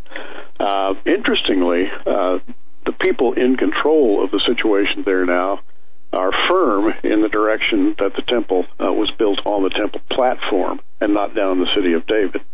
And they are very vigorously clinging to that position because heavy-duty politics is involved right now. There is real contention over the Dome of the Rock versus the Third Temple, and there are political implications, wheels within wheels, if you will, that are being turned right now. And so I think it's a delicate issue. It has to be approached delicately, and I think Randall Price will be speaking on that subject, and I really believe he's got a handle on it. His own personal experience, the Temple Mount Sifting project, other projects have revealed to him that this location is a valid location historically for the temple. I am, to answer the listener's question, I'm very well aware of the Robert Cornuke book and the book that preceded it by Ernest L. Martin called The Temples That Jerusalem Forgot. And I have familiarized myself with that side of the argument, but I tend to come down on the side, the traditional side, that the temple platform is Mount Zion. And so that's where I am, and it'll be interesting to see what Randall has to say about it at the conference. If I could add something to that, Gary. Yeah. We had this conversation here just a week or two ago. And, you know, if you ask the average Christian what happened in 70 A.D. in Jerusalem, the common answer you get is the Jews were scattered to the four corners of the earth. That's just kind of been the party line for a long time. And in 70 A.D., the Romans did destroy the temple and basically burn it to the ground. And the Jews were scattered, but not to the four corners of the earth. They gathered in enclaves around the city. In fact, according to historical sources, they would gather on the Mount of Olives, and they would worship looking at the temple location from the Mount of Olives. To them, it was still real. And the Jews and the Romans lived in, I don't want to say peace, but they lived in relative peace for a period of time from 70 A.D. Through 132 A.D., where Gary talks about Hadrian building this statue. And where did he build the statue? He built it on the Temple Mount. It was an insult to the Jews, and that started the Bar Kokhba Revolution. So Simon Bar Kokhba, unfortunately, kind of learned the hard way that he maybe should have just kept the peace. They were so offended by this statue on the holiest site in Judaism that they started the Bar Kokhba revolt, and the Jews were actually banned from the city of Jerusalem from that point forward. So you go into a period of semi-dormancy after that, where the Temple Mount kind of lost some degree of importance. The Jews were out of the city. And then in 691, something really fascinating happened, and I'm Gary's more familiar with the names and the the players in that scenario, so I'm going to kind of hand the ball over to him, because what happened in 691, I think, is really historically significant with respect Bob, you're on to a roll. location. I'm not going to stop you. I'll let you forge ahead there because you're on a roll. Okay, well, you want to give me the name Sheikh Omar? Is that his name? Yes, the Caliph Omar in 691 came up. He showed up at the Temple Mount, and he discovered, the original stone. Years and years ago, there's a guy by the name of Lean Rittmeyer who did a lot of research on the Temple Mount. And when J.R. Church was still alive, he published an article in his magazine that showed the actual etchings, the exact dimensions of the Ark of the Covenant on the big stone that sits underneath the mosque today, the Dome of the Rock. And they were the exact dimensions of the Ark of the Covenant. Well, when Omar arrived in 691 A.D., he found that location. Well, it was covered in trash. It had been buried in trash by, of all people, the Christians. Well, he cleaned the trash off. And Gary, what did he do at that point? What is Islamic theology and teaching tell us how Islam responds when they make Islam has a central belief. I know what you're driving at, Bob. Islam has a central belief, and that is that when you defeat your enemy, you take his most sacred piece of ground and you build an edifice there and claim it for yourself, and never to be given up again. And they're very scientific about this. When they take a piece of ground, they survey it and make very, very certain they know what is ground zero. And upon ground zero, they build for themselves a memorial, if you will. But it becomes one of their new worship centers, and that's precisely what they did with the Mosque of Omar. After great inquiry, they determined what they believed to be the authentic site of the temple, and there they built the Dome of the Rock. And not only that, but they built it, the Dome of the Rock, as an insult, because if you know anything about what that dome encloses, it encloses literally thousands of words inscribed on the building itself that are imprecations against Judaism and against Christianity. And so that mosque then becomes not just an edifice, but it becomes a bulwark of their belief. And let's put it this way. The important thing about that is that they knew where they were putting that mosque. Gary and I were in Israel last March, and I was standing outside of the mosque, and our video editor actually took a picture of me standing outside and didn't bother looking at it till later. It was taken on an iPhone. And I looked at it later, and the place I was standing right behind me in one of the foundation stones of the mosque was the face of a demon. And I don't know any other way to describe it. You could probably find this online, but there is actually the face of a demon built into the Dome of the Rock that literally almost jumps out of the rock at you. So it's a spooky place. The Muslims sure seem to know where the Temple Mount was. The Jewish people still revere the site. So it is a really, really controversial, complicated subject that I think we'll leave to the archaeologists to determine. Very interesting. We get a lot of questions about the temple and about the Dome of the Rock and about that geographic area and obviously the significance about it. If I could use that as a segue to this question, I suppose I've got actually two questions and numerous questions from people listening to this program, but the covenant that is to be confirmed by the Antichrist. Either one, whoever wants to take this, can you tell us your understanding, or based on your immense exposure to, extensive exposure to the people talking about this, has that covenant, is that covenant refer to something that's already been made, created?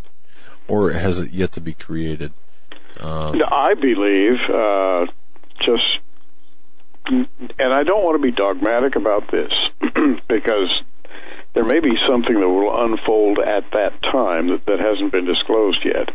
But currently, I would say that when the Antichrist, in Daniel chapter 9, confirms the covenant, he's confirming it with what the Bible calls the many. Daniel 9:27, and he shall confirm the covenant with many for 1 week. If you look at the Hebrew, he's confirming that covenant with what's called the Haravim, and that word is traditionally reserved in Hebrew to mean the leaders of Israel, the high ones who are in leadership over Israel. And so what you have to ask yourself, what covenant would he be confirming or strengthening? Well, I think it would be the Abrahamic covenant. Back in Genesis 12, the Lord said to Abram, leave your land and go to a land that I'm going to show you, and I'm going to make you a great nation. And he said, I'm going to bless you. And then in Genesis 12:3, I believe it is, he says, and I will bless them that bless thee, and curse him that curses thee, and in thee shall all families of the earth be blessed. So this is the blessing, the initiation, if you will, of the great covenant between God and Abraham.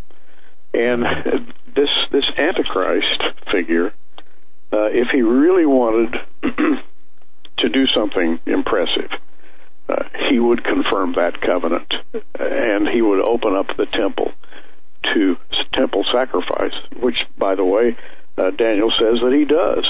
In the midst of the week, he causes the sacrifice and the oblation to cease, which means that during the first part of Daniel's 70th week, the sacrifices and oblations have been in process, meaning that there must be a temple present at that time so that sacrifices and oblations can actually take place. And of course, when we were in Israel recently, and Bob, you remember this very well, we visited the Jerusalem Temple Institute and saw the preparations they're making to rebuild a temple and to initiate temple sacrifice.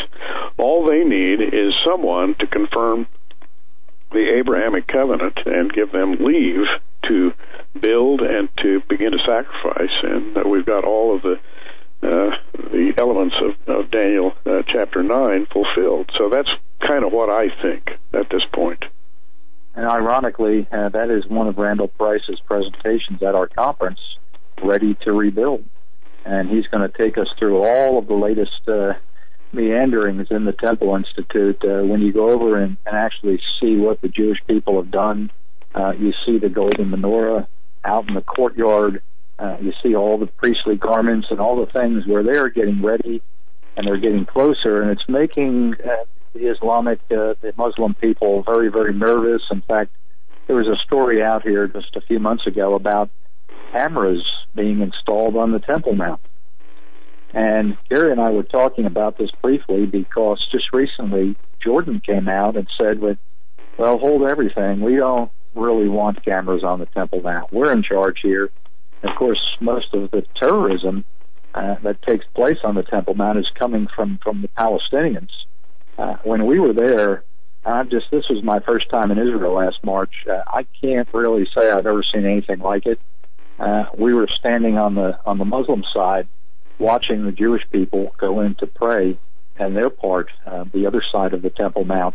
And there were a group of probably 50 or 60 young Muslim women, and they were screaming at the top of their lungs, shaking their fists at the Jewish people just going in to pray. They just wanted to pray at their temple. And they were screaming, Allahu Akbar, over and over and over again. And the harassment and the incitement, and the Jewish tour guide we were with, you could just tell how upsetting it was to him to be a Jewish person living in Israel, knowing the history of the site and knowing that this was the place where your temple was, and then being told you can't pray here, you can't come here, if you come here you're going to die, we're going to do something to incite violence. So the story of Jordan not wanting cameras up on the Temple Mount may have some real strong reasoning, because they don't want any of these activities to take place up there recorded, because they are incitement issues. The other part of it is Jordan is in control of the Temple Mount today. They are the gatekeeper, and that is their role in Islam right now. Avi Lipkin says Saudi Arabia is going to be taken down by ISIS. He says Jordan is next.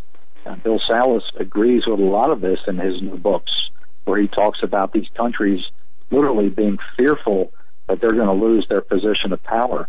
So Jordan is holding precariously on to the keeper of the Temple Mount role.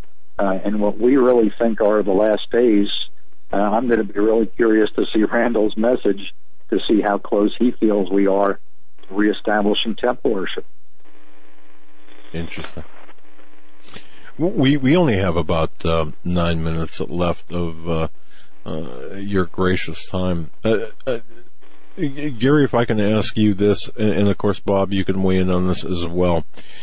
We have many people watching the Vatican, the Pope, and of course the prophecy, the Malachi prophecies about Petrus Romanus. Are you seeing things line up with respect to the prophecies of the final Pope, Petrus Romanus, here, as we look at Pope Francis? I mean, is it consistent with what we've been talking about relative to I think so, and it's really not surprising. If going back to the prophecy of the popes and the whole strange situation in which Pope Benedict resigned because apparently he felt fatigued, and he wanted to rest and take time off, and he wanted to retire, and that had never been done. Quite frankly, I don't believe that he retired because he was fatigued. He looked fine to me for his age, and I think that it was time for if you will, a changing of the guard, and we have the Jesuit Pope from Argentina with a known background, a very leftist background, and he is ushered in, and he is named Pope Francis. And guess what? He stands for, if you will, liberty, equality, and fraternity. He's the social gospel, and he everywhere he goes in the world today, he preaches that particular gospel. So it's no secret that there is now a new program. Guess what gospel is going to be taught during the era of the Antichrist? It's going to be the social gospel. The gospel that says, follow me and follow my commands, and everything is going to be all right for you, and I'm going to rebuild and make this a better world. And that's going to be the Antichrist message in the future. Again, as he tries to bring order out of chaos. But I just to make a long story very short, I do believe that the prophecy of the popes has been fulfilled. I think the changing of the guard has happened, and we now are seeing a new socially active Roman Church. And forgive me for the shameless plug, Gary, but of course one of the speakers at our conference is Chris Putnam, Tom Horn's writing partner. Absolutely. Who just released the new book, The Final Roman Emperor. So we are going to get an earful at the conference of what the Vatican is planning. And again, a shameless plug for the conference coming up. We have people like Randall Price. We haven't talked about L.A. Marzulli, who's got a phenomenal announcement to make. We can't talk about it right now, top secret, but it's going to blow people's minds. Bill Salas will be there, Avi Lipkin, people whose comments about the world situation should really be heard. And this is the thing. Events of the world are moving at such a rapid rate that I'm eager to go to this conference just to catch the latest information that's coming from the mouths of these experts. I can hardly wait. Absolutely. Couldn't agree more. Thursday, we have Paul McGuire on, and I know he will be a speaker at the conference as well, and we've had the pleasure of meeting him several times and watching him speak live. And folks, if you want, the price of admission alone is, to watch Paul McGuire do its thing while he's giving a presentation. His message title, by the way, is "The Future of America 2017." So Paul is going to talk about a lot of the things that we've talked about on the show tonight. Yeah, that coincides with his latest book release, A Prophecy of the Future of America 2016-2017. Again, folks, go to prophecywatchers.com. You can check out the 3 options they have for live stream there. You can click right underneath the drop-down menus and sign up for their e-newsletter. Check out some of the videos they have on their website. Check out the commentary and Gary's Corner on the website. It is a fantastic organization that you guys have built, and you've done so in a very rapid fashion, and it's just fantastic. It's amazing. And we wish you the best, and we hope to continue to work together, and folks, sign up let's get the word out to people the time is late. Well, the hour is late, time is short. Oh, yeah. You folks, man, you guys rock, really. Our guests tonight have been Mr. Bob Ulrich and, of course, Mr. Gary Stearman, prophecywatchers.com. Do you guys have any upcoming media appearances before the conference that you want to promote? Media appearance. Between now and then, we're going to be really busy, so we won't have time for any media. By the way, I want to say thanks for this particular media appearance. We really appreciate the time, and we appreciate your spirit and your attitude. I think all of us sense that we don't have much time. We're not setting dates, but the clock is spinning right now. So thanks for the opportunity. Yeah, it's been our pleasure. And Bob, thank you so much. We hope to see you again, well, both of you again sometime in the near future. Bob, thanks for everything you do for Prophecy Watchers and for the body in general. We really appreciate you, and of course, Mr. Stearman. You are greatly welcome. Hope to see you guys at one of our conferences, because we do have some other events in the works that we'll be announcing shortly. Right. So we're making our way around the country. That's awesome. God bless you both, and thank you both for joining us. All right. You're welcome. God bless you. God bless. Folks, that was Bob Ulrich and Gary Stearman, prophecywatchers.com. Interesting conversation. Joe, did you get the idea from this interview that pretty much everyone, aside from the minutia, pretty much everyone's on the same page that things are happening so fast? I mean, yes, people who are paying attention understand that there is an intensity and that is continuing to increase. And I mean, just look at the headlines from today. We see these attacks that are coming faster, more furious, and at the same time they seem to coincide with certain things. Like today was the release of the 800-page Benghazi report. Yeah. Yet we have these terrorist attacks in Turkey. Just as when the Orlando shooting happened, we had an email dump from the Clinton email scandal. You know what? Speaking of that shooting in Orlando, which you just referenced, did you happen to catch? And we haven't spoken about this. Did you catch Judge Napolitano saying on Fox News? And folks, did you see this? He said on Fox News that no one in that club, according to the transcripts released, no one in that club died until 5:13 a.m. Yeah, I was reading the transcripts at the beginning of the show. Right. We're going to have to go over them as we have tomorrow. Chance is going to be joining us for about a half hour to talk about preparations and survival tips. But we need to really. We got to break down this because there's a gap of time period in the police records where they keep the scanner recordings. There is it doesn't start until 2 a.m., which the shooting started before that. No. Well, no, the breach occurred right around that time. Okay. But my concern is if you listen to Napolitano, his interpretation. Hey, I'll have to check no deaths. So we're going to really have to dig deep into the source material. Yeah, it's an 11-page transcript. Yeah. Stay with us for Hour 3. This is the Global Star Radio Network.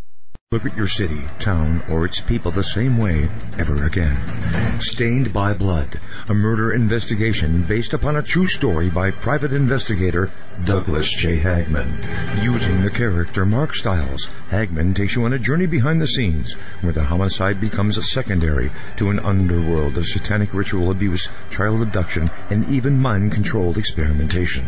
A world dismissed as conspiracy by those who want to keep its secrets hidden, exposing the dangers, denials, and deceptions. For 5 years, a brutal killer remained on the loose, free to kill again. As Mark struggles to navigate the maze of bizarre twists and untangle a web of deeply hidden secrets kept by some of the most powerful and influential people in his community and beyond.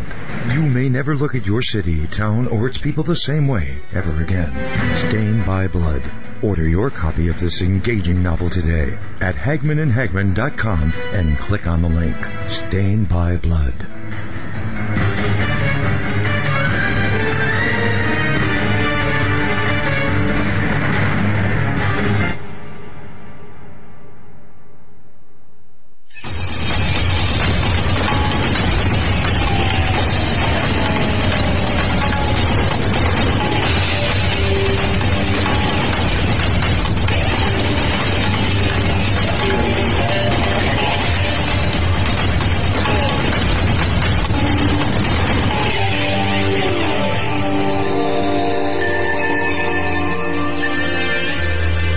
Welcome back, folks, to this hour of the Hagman and Hagman Report, where news is breaking left and right. The 11th busiest airport, that being in Istanbul, has come under attack by gunmen and bombers.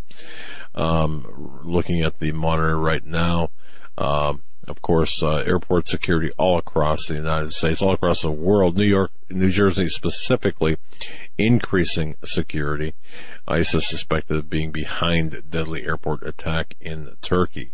Of course, you're looking at 3 bombers. ISIS is claiming responsibility for that attack.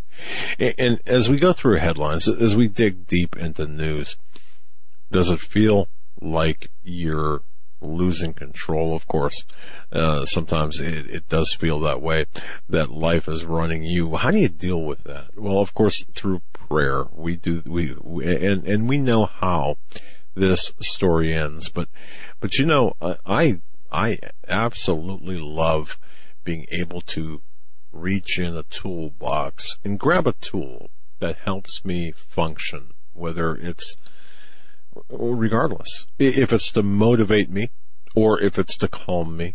I love to be able to have access to something like that. I turn your attention, folks, to WholeTonesLive.com. That's WHOLE, WholeTonesLive.com. You know, Michael Terrell, who was on our program a couple of times discussing Whole Tones Live, this is a collection of music projects that they have the power. We've seen from the ancients. Of course, they've known for millennia that music has the power to heal. Now, I'm not making any health claims here. None of that. But from my personal experience and from the people I've heard from, who I've introduced to WholeTonesLive.com, they said, man, it's changed the mood of a room. It's helped my wife, in my case, my wife, sleep at night, fall asleep. And it's even helped our studio dog, Lady. I'm serious. It has a dramatic effect on people. And this is the music of King David. So whether you're looking for motivation, or some sort of calmness, perhaps, or mental clarity. In my case, that's much needed. Turn to WholeTonesLive.com. There you can download a number of samples. They've got a number of samples there for you to listen. But after you listen to the samples, and you'll be able to feel this pretty quickly, download or purchase the DVDs, or the CDs, for Whole Tones Live.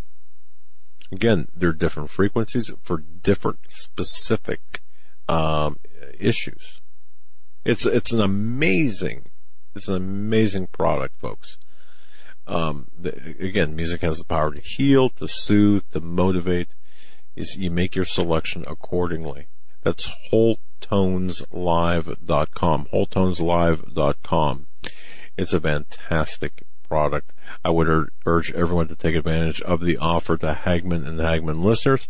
Go to WholeTonesLive.com and you get $10 off when you spend $99 or more. And of course, there's a promo code there. But go to WholeTonesLive.com and do yourself a favor, and do your loved ones a favor. And we've gotten so many great reviews of this product. And again, we would not endorse or talk about anything we haven't personally used or believe in. This is one of those products that we, in fact, absolutely love. That's WholeTonesLive.com. Do it today. It makes a great gift, or it makes hey, put it in your toolbox. Grab a tool, put it in your toolbox. WholeTonesLive.com. Well, actually, don't put it in your toolbox. Play it, because again, you're looking at ways to motivate, soothe, calm, and even in some cases, perhaps heal. WholeTonesLive.com. We're talking about we had for the first 2 hours Mr. Gary Stearman and Mr. Bob Ulrich from ProphecyWatchers.com. Now, before we get back to the headlines and analysis of the news, folks, Coach Dave Dobbenmeyer is, he's on the ground. He is like the point man for many things. I cannot stress enough that I would urge everyone to pitch in and help. Coach Dave Dobbenmeyer, if you go to CoachDaveLive.com, that's CoachDaveLive.com, go to his website and give him a hand. And how you can do that is to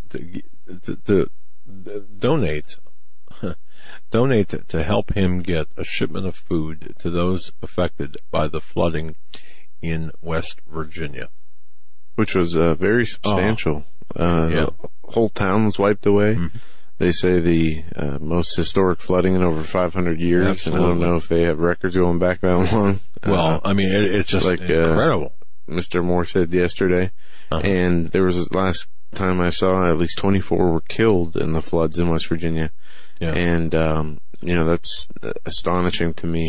You're right. Whole towns wiped out. Entire towns wiped out. The flooding, the people that have been displaced. Well, Coach Dave, again, what a noble cause. Please, folks, the website is CoachDaveLive.com. We have, in fact, from our family, contributed to this cause. It's a noble cause, and it benefits and it helps the victims of the West Virginia flooding. Also visit JoeCharlesMusic.com. Very interesting website there.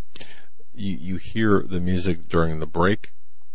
JoeCharlesMusic.com.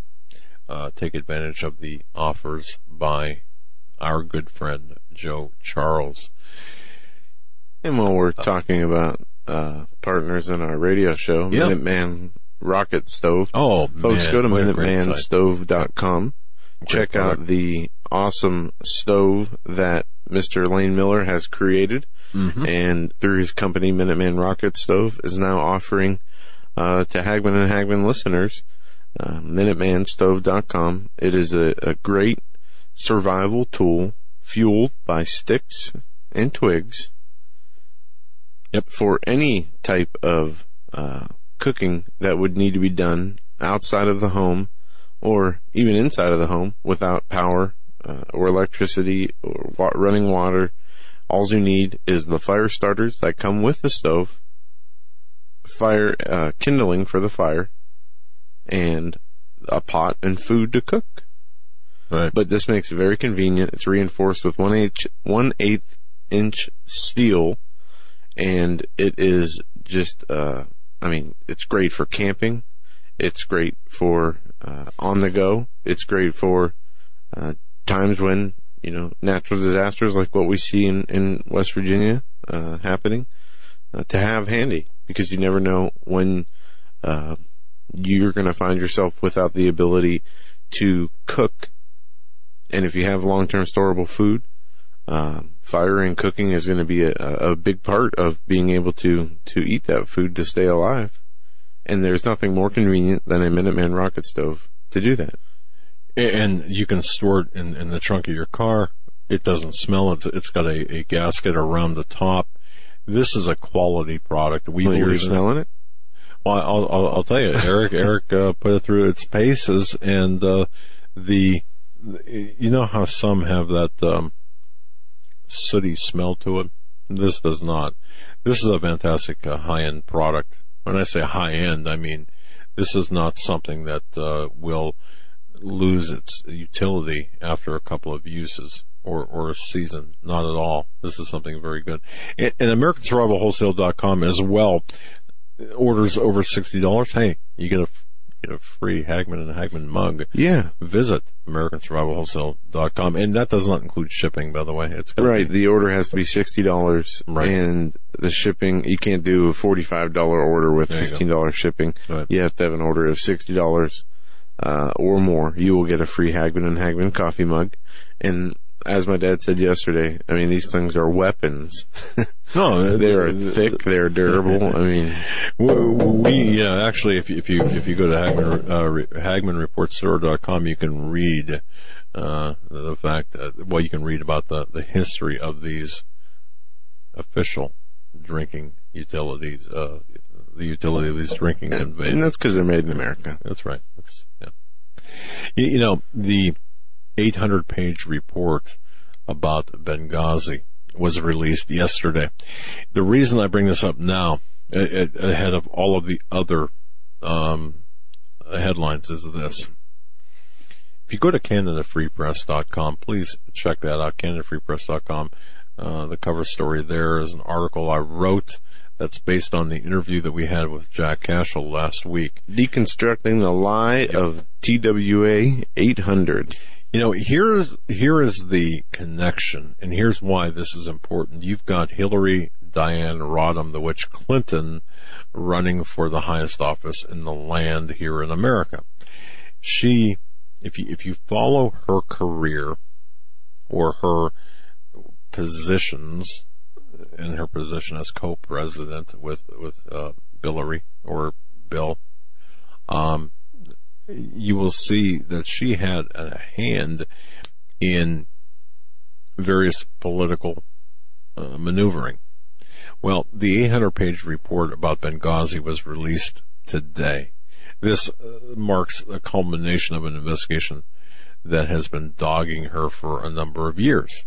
Well, since it happened in 2012.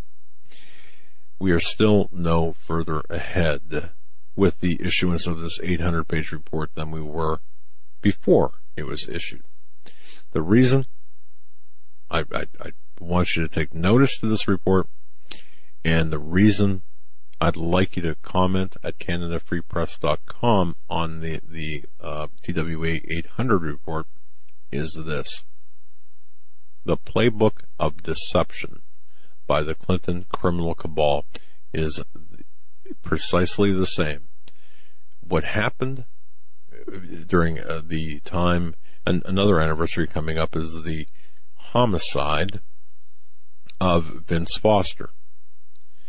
And that's coming up here in July as well.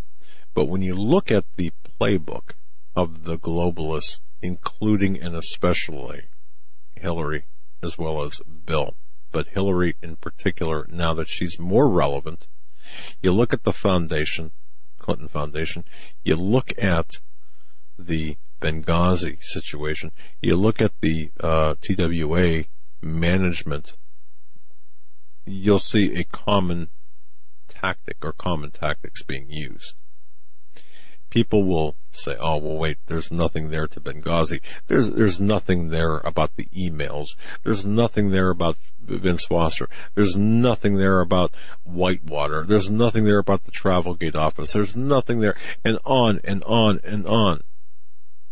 Oh, when it comes to the Benghazi report, she said, it's just time to move on. Yeah, okay, she said it. Let's move on. All right. But have you noticed the ineffectiveness of Trey Gowdy and his committee? What was accomplished through this report? Nothing. The report drilled down on details about Clinton's State Department, how she failed to protect the diplomatic outpost in Libya. But what is light in this report is the complicity of both Republicans and Democrats, conservatives and liberals or progressives, all of the people, the Gang of Eight, the Congress people, the lawmakers, their complicity in overrunning or allowing Libya to be overrun and causing this massive gun running operation out of Benghazi into Turkey and other area countries. This was the largest gun running operation on the planet. And not only gun running operation, but it was the largest, it was the Ho Chi Minh Trail of weapons, but it was also a conduit for fighters. Now, if you look back at TWA Flight 800, look at what you have to go back and Jack Cashel in his book, and folks, I urge everyone to get, if you really want to kind of connect the dots, yeah, you know what, it's going to take an investment of your time, and if you want to book the money to learn about this. But once you begin that process of learning, you'll see, wait a minute, there's nothing new here with the Clinton criminal cabal. Not a thing new.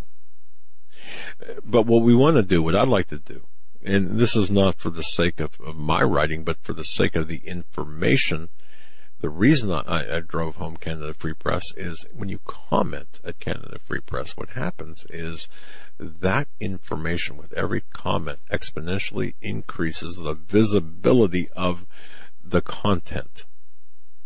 So do so.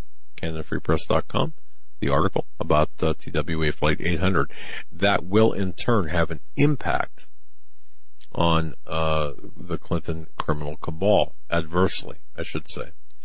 Also, if there's anybody out there, and I got an email today from somebody in the know back in 1996, and Jack, when he was here, Jack Cashel, when he was in studio, said, hey, I'd be willing, anyone who has any direct knowledge about what happened on that fateful night, about the events of that fateful night, or at the aftermath, please contact him. Please contact me, he said.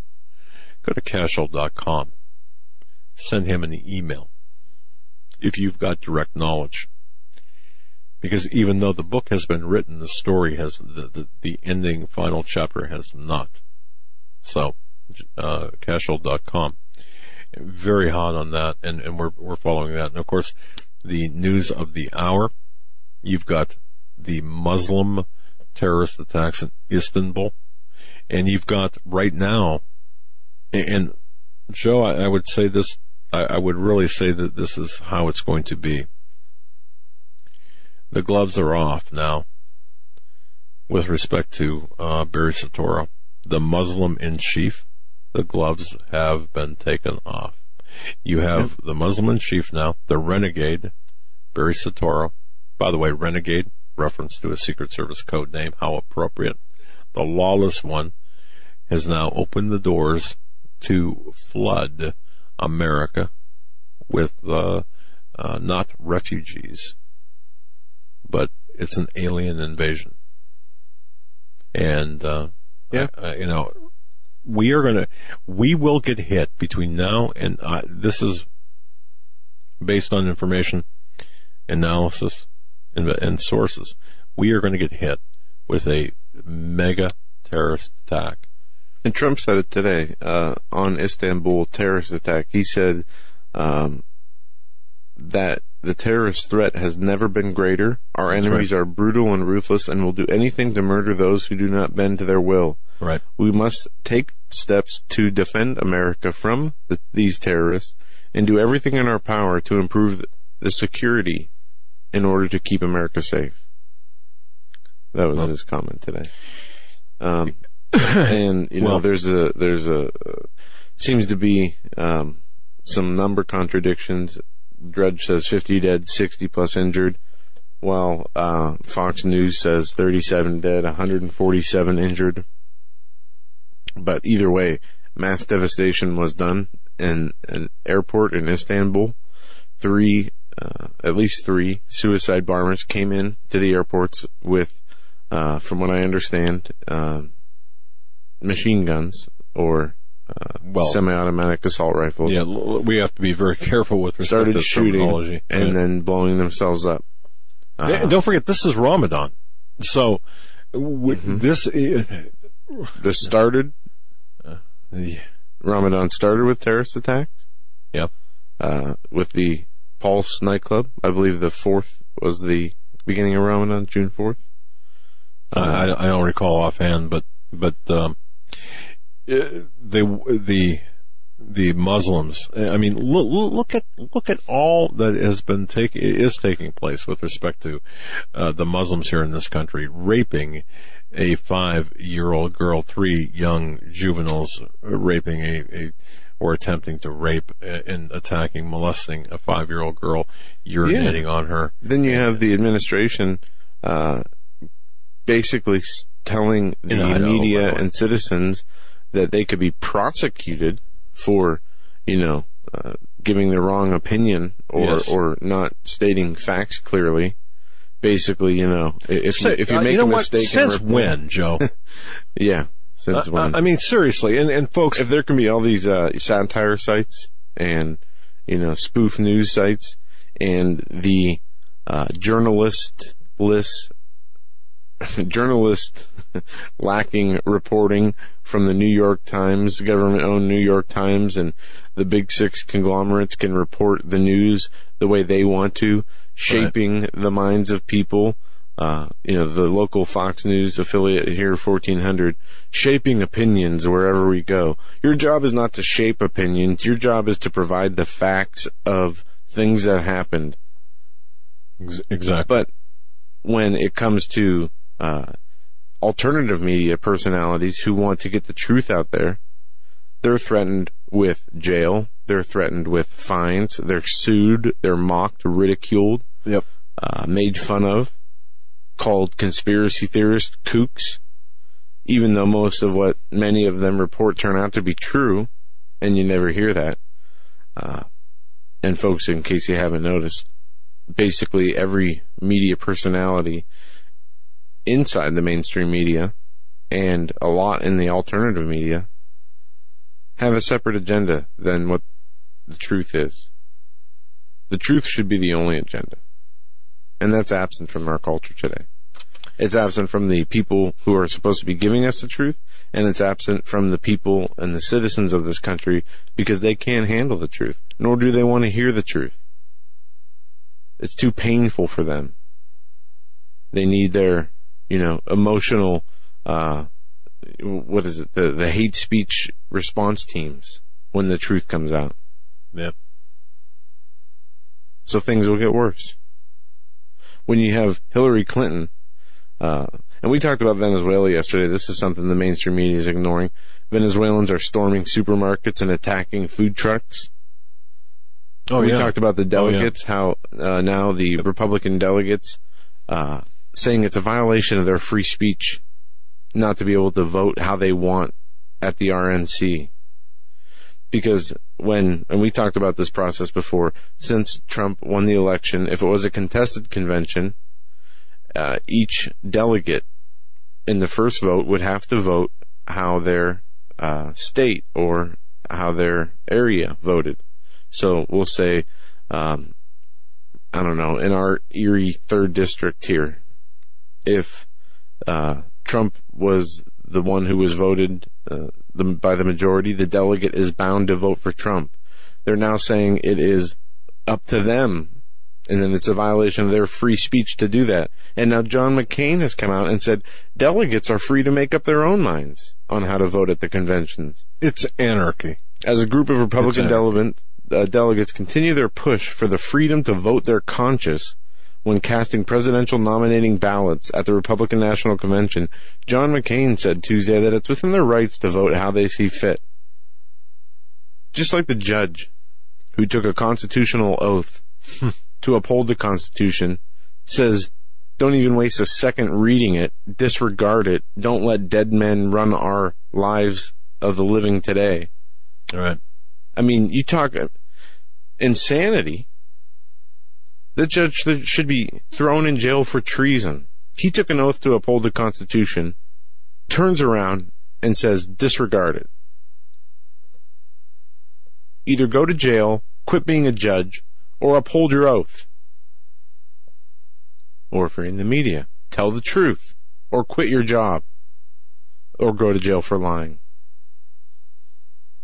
It's too bad the United States law is not based on the Ten Commandments. Think back, folks, just a decade ago. Think back to 9/11 or pre-9/11 times. I'm not sure what the average age today of the person. Well, okay, the average age today of a person. How old were they on 9/11 of 2001? I don't know the answer to that, but I believe a majority of Americans today, alive today, are old enough to remember as an adult the events of 9/11 and in the years before. And if you're a dinosaur like me, you can remember the 70s and 80s. And when in the history of modern history have we seen Islam become such a formidable force? Now, and it's not by accident. No, it's not. And Joe, I had to ask, as I was doing some research earlier today, I had to wonder whether, I mean, we admit the weaponization of Islam for World War II by Germany. We understand that. And Brzezinski's globalist weaponization to use against the Soviet Union in Afghanistan. Has Islam come here to America as a result of that weaponization, or is there something else at play? I believe it's a mixture of both. In the 1800s wrote that letter about the 3 world wars, and right, where he talked about the Muslims fighting the Jews and Christians in a moral war where they would unleash the atheists, basically bringing the 3 main faiths of the world, Islam, Christianity, and Judaism, into conflict amongst itself and with, against each other to the point of complete annihilation. But to the extent that they would have to merge the 3 outlaw the 3 monotheistic religions and merge them into one state interfaith type, right? Yeah, and we see this taking place. Yeah, and it's not. I mean, even if you take the Muslim invasion and terrorist attack threats out of the equation, we've already destroyed ourselves from the inside out. When you have judges saying the Constitution is not important, when you have Hillary Clinton today saying abortion a constitutional right, Hillary Clinton isn't sure that the Second Amendment is a constitutional right, but she sure is right, or sure is, but she sure the right to abortion is, speaking at a Planned Parenthood event in Washington, the likely Democratic nominee called safe and legal abortion a constitutional right. Recently, the former Secretary of State was asked if individual right to bear arms is a constitutional right. Hang on. That it's not linked to service in a militia. Clinton replied, if it is a constitutional right, then it is, like every other constitutional right, is subject to reasonable regulations. Mm-hmm. But her Planned Parenthood, her baby murdering constitutional rights not bound by any regulations. Well, yeah. I mean, this is the insanity of this country. And that's right. Justice Alito, he put out a stern warning to people of faith. He warns of ominous signs for religious freedom at the Supreme Court. The Supreme Court on Tuesday shunned a religious challenge to Washington State regulations requiring all licensed pharmacists to dispense emergency contraceptives when presented with a valid prescription. In a one-line order, the court declined to review the rules, which also allow pharmacists to deny delivery of the drugs if a pharmacist has a religious objection, but permit another to step in and provide the medication. An appeals court ruled last summer that the regulations did not violate religious beliefs of pharmacy owners and individual pharmacists under the First Amendment's free exercise clause. The court noted the regulations were written neutrally and didn't single out pharmacists who had specific beliefs. So, the Supreme Court on Tuesday agreed to leave that ruling in place, but Justice Alito, joined by Chief Justice Roberts and Clarence Thomas, protested that the High Court's position sends an ominous sign for religious liberty. There are strong reasons to doubt whether religious regulations were adopted for or they actually serve a legitimate purpose, and there's much evidence that the impetus for the adoption of regulations was hostility to pharmacists whose religious beliefs regarding abortion and contraceptions are out of step with prevailing opinion in the state. Well, it's all about the criminalization of freedom of speech. You know, this ties into the push against the agenda against the Second Amendment. Go on. The closing statement and the takeaway statement from this is what he says. If this is a sign of how religious liberty claims will be treated in the years ahead, those who value religious freedom have great cause for concern. And see, people laughed at us when we were talking about this before, even months ago. Steve Quayle talking about it and people making fun of him. And by the way, you know what I find very offensive? I find offensive certain media personalities making fun of serious issues, whether it be UN vehicles. I'm not going to name but you know something? We are in uncharted waters here, I believe, in America today. Now, you might think, well, it's not that bad, we're in uncharted waters. We're off the map. Right. Off the flat earth map, by the way, but yeah, we fell off the edge. But what concerns me is we are looking at a situation where we as Christians, and if you can identify yourself as a Christian, we as conservatives, we as pro-lifers, adherents to the Constitution, and especially the First and Second Amendments, well, all of the amendments and the Constitution, we are seeing the gloves come off of Obama, the gloves come off of the people around him today. And he's not going to be bothered to give a press conference on the... of course, yes, I saw that. Turkey, I'm not going to talk about it today. Don't want to mention radical Islam. Or Islam in general. And we have to... Look, we've got to regain control over our language. It's not radical Islam, it's Islam. Okay? It is...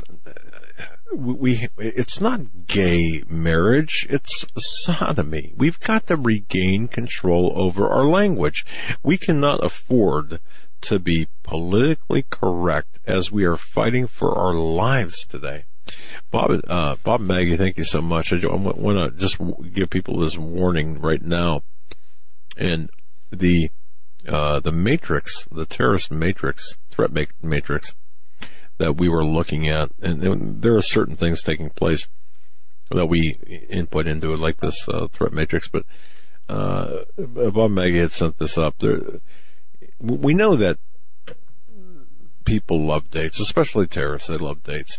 The Istanbul like bombing, dates with women and men, or dates, yeah, okay, or the kind from the trees. No, the terrorist bombing in Istanbul occurred on the second anniversary of the declaration of the caliphate. All right, think about that. And again, you know how people love dates. Everyone knows how important July 4th, Independence Day, is for most Americans. I say most because now we've got this contingent that don't care a whit about the country, the nation, where we've been, our heritage. But anyway, the observant Muslims will celebrate their dinner, Ramadan dinner on sunset on Monday, July 4th. It's actually on Tuesday, July 5th, 2016. But here in America, in North America, it's on July 4th. But let's be very cautious. Let's be very cautious. The end of Ramadan is July 4th? It's the, because Ramadan's been ongoing for... Yeah, I believe it is. I'm looking. But regardless, look, the important thing... Yeah, it started on the 4th of June and it ends on the 4th of July. Right. We need to be careful. And I'm sure that the White House is going to be lit up in celebration or have a celebration. The Muslim in chief with a prayer rug will be bowing to Mecca or praying to Mecca on that day, or at least John Brennan will, if not the entirety or the majority of the Department of Homeland Security. But the fact is, I would urge everyone to be extremely cautious when they go to outings on the 4th of July. And this is my recommendation. If you have a concealed weapons permit, don't leave home without your concealed weapon. All right? It's I never understood for those people who do have the legal right to carry a weapon, please arm yourself so you can protect yourself in the event of a terrorist attack or a shooting or whatever it might be. It only makes sense. That includes women too, please. And we have, and this is the other thing too. I've been noticing trending right now. Take a look, and this is going to it hasn't made news yet. It's going to make news. There are two things that are trending right now in the news. Number one are the attacks that are not being reported, attacks against women here in America. Now, not to the extent of Sweden and other countries, but you're seeing an increase of attacks, especially domestic attacks against women. Well, now, are these attacks against women, or are these men carrying out their rights? Yes, according to the culture, the cult of Islam. Now, a woman who is attacked and brutalized and possibly raped by, these people, as it is their law, should they be punished? Or will they be punished in this country? Well, if they call it radical Islam, it's not radical. It's Islam. If they call it Islam, political Islam, radical Islam. Yeah. So, hello. What are they going to be the ones put in jail for hate speech?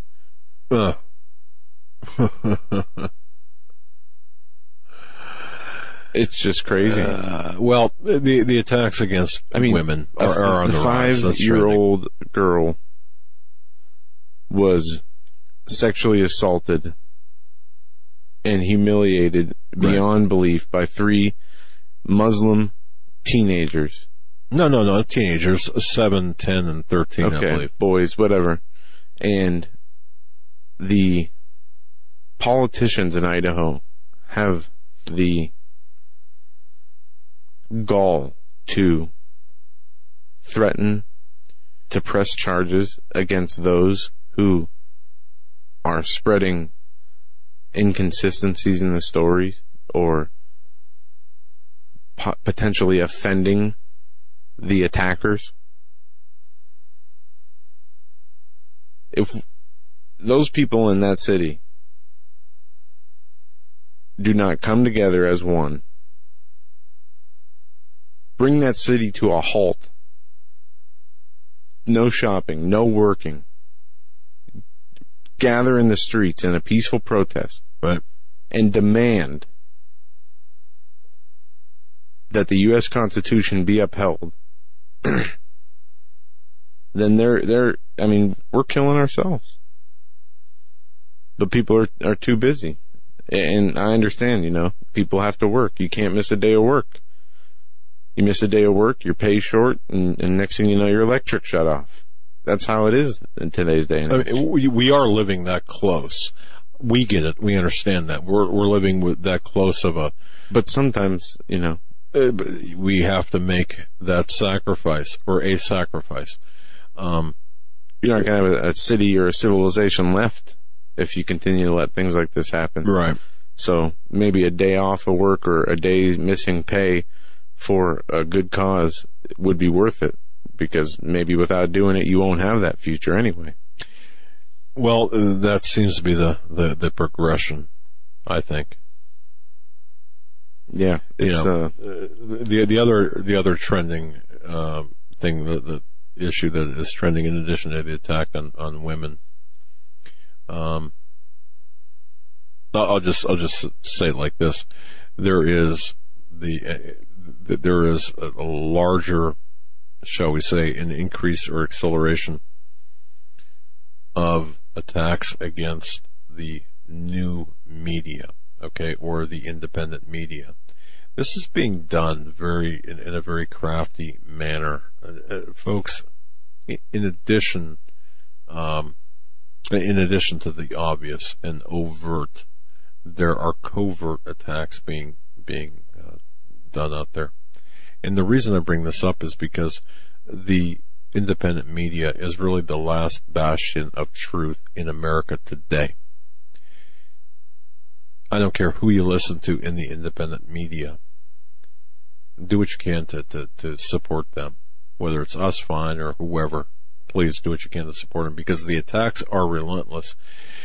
And they're there. Things are coming down so quickly. It's hard to fathom. It's hard to really keep track. But there are certain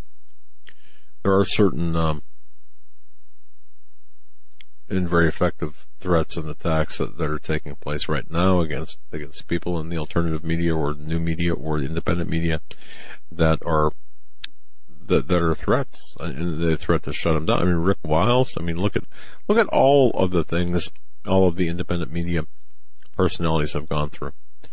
So keep all of them, all of us, in your prayers.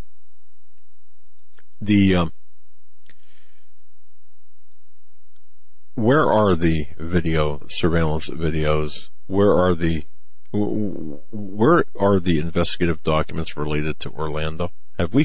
Joe, have you seen them?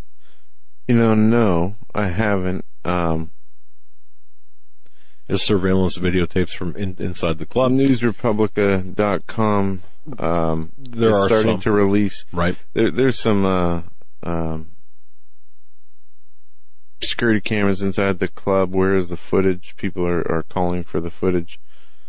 Just like on 9/11, when the Pentagon was allegedly hit by a plane, the 89 security tapes that were at gas stations and stores and at the Pentagon itself all disappeared. Instead, what was released was 8 frames showing nothing, right, but something exploding into the Pentagon. Right. And for an event so publicized, right, with 89 different angles, and with so much controversy and doubt surrounding what happened at the Pentagon, you'd think that they would be bending over backwards, throwing this footage left and right out at the media. Mm-hmm. But where's it been? We haven't seen it. There are videos about the Orlando nightclub that bring up and raise really good questions. Like, why were people stationed 250 yards away from the nightclub, then being carried back to the area of the nightclub? Well, people say they ran for cover and came back, but there are some videos out there, folks, I would urge you to watch. I'm not saying that people didn't die or whatever. We don't know what happened because the information is not forthcoming. The transcript doesn't even make sense. Half of it's redacted. Which we understand to some extent the redaction to protect the victims' families and the victims. However, this is not the case. The redactions have nothing to do with that. We do need to know exactly what happened. We're not getting the truth, and we're not going to put up with with any kind of calls or name calling, conspiracy theorists or conspiracy fruitcakes. No. We want to see the evidence with respect to Orlando and other events as well. The issue, and I alluded to this earlier, the issue about the UN, the military-style UN vehicles being spotted along Virginia's highways, and World Net Daily has a story about this. Bob Unruh has written about this. UN truck mystery deepens. They're not ours. Two major contractors deny any role in their production or their presence. Now, it's saying that they've been saying they've been built in Virginia. They've been cited and one was York, Pennsylvania, Nebraska, Virginia, California. Yep. And Pennsylvania, apparently. Well, some readers have said, look, they're built in America. They're being transported to be shipped out of the country. One explanation said a number of defense industry manufacturers are based in and around D.C., a region that includes, by the way, Virginia, and for obvious logistics reasons, meaning shipment, the representatives confirmed that the trucks were ordered by the UN for use in locations abroad. So now people are saying, okay, that's the reason. That's the reason. You're all kooks to think otherwise. Well, when World Net Daily, when they contacted one of the companies involved, a corporation involved that was named as a manufacturer of these vehicles, they said, no, they're not ours. And then World Net Daily referred to another company, BAE Systems. Now, this is out of York, Pennsylvania. The spokesman there said, no, we're not involved in this. Which doesn't mean there aren't, folks, this does not mean there aren't companies here in this country who aren't making these, manufacturing these vehicles and then selling them to the UN overseas. But again, critical thinking, think through this. Where are the majority of American cars made? Detroit? Japan? Not in this country. Just saying, all right? It doesn't, no one, while people can be critical, and it pains me to see the dismissiveness of certain people about this issue. No one has come forth with an answer definitively to the question of whose trucks they are. I mean, who ordered them and where, obviously the United Nations, ostensibly, but where they're coming from, and most importantly, their destination. The reason I mention this is because, think this through. Again, critical thinking. Think of the timing. The conventions coming up, the racial violence that is being stirred up, the haves versus the have-nots, all of the divisions and divisiveness in this country. Folks, we're headed right now, and we're sounding the alarm bells here. I mean, if we had a cowbell here, we'd be ringing it. If you're not paying attention to what's going on, and if you're not concerned in a practical sense, then you're not paying attention. Now, we know how the story ends. We know, as Christians, we know the winners of what's taking place, but that does not give you a pass to be merely spectators in this fight, this good versus evil. I just want to say that. And do not believe everything you read. Don't believe everything you hear. And do your own research. And also, and I'm very serious about this, we are going to be watching the next 5-6 days very carefully, because of what you're seeing in Istanbul will come to this country. And I do suspect that between now and the end of next week,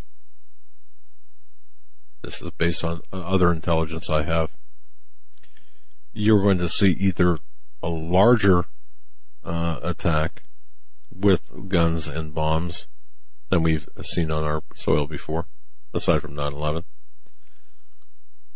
or the notification that one was foiled.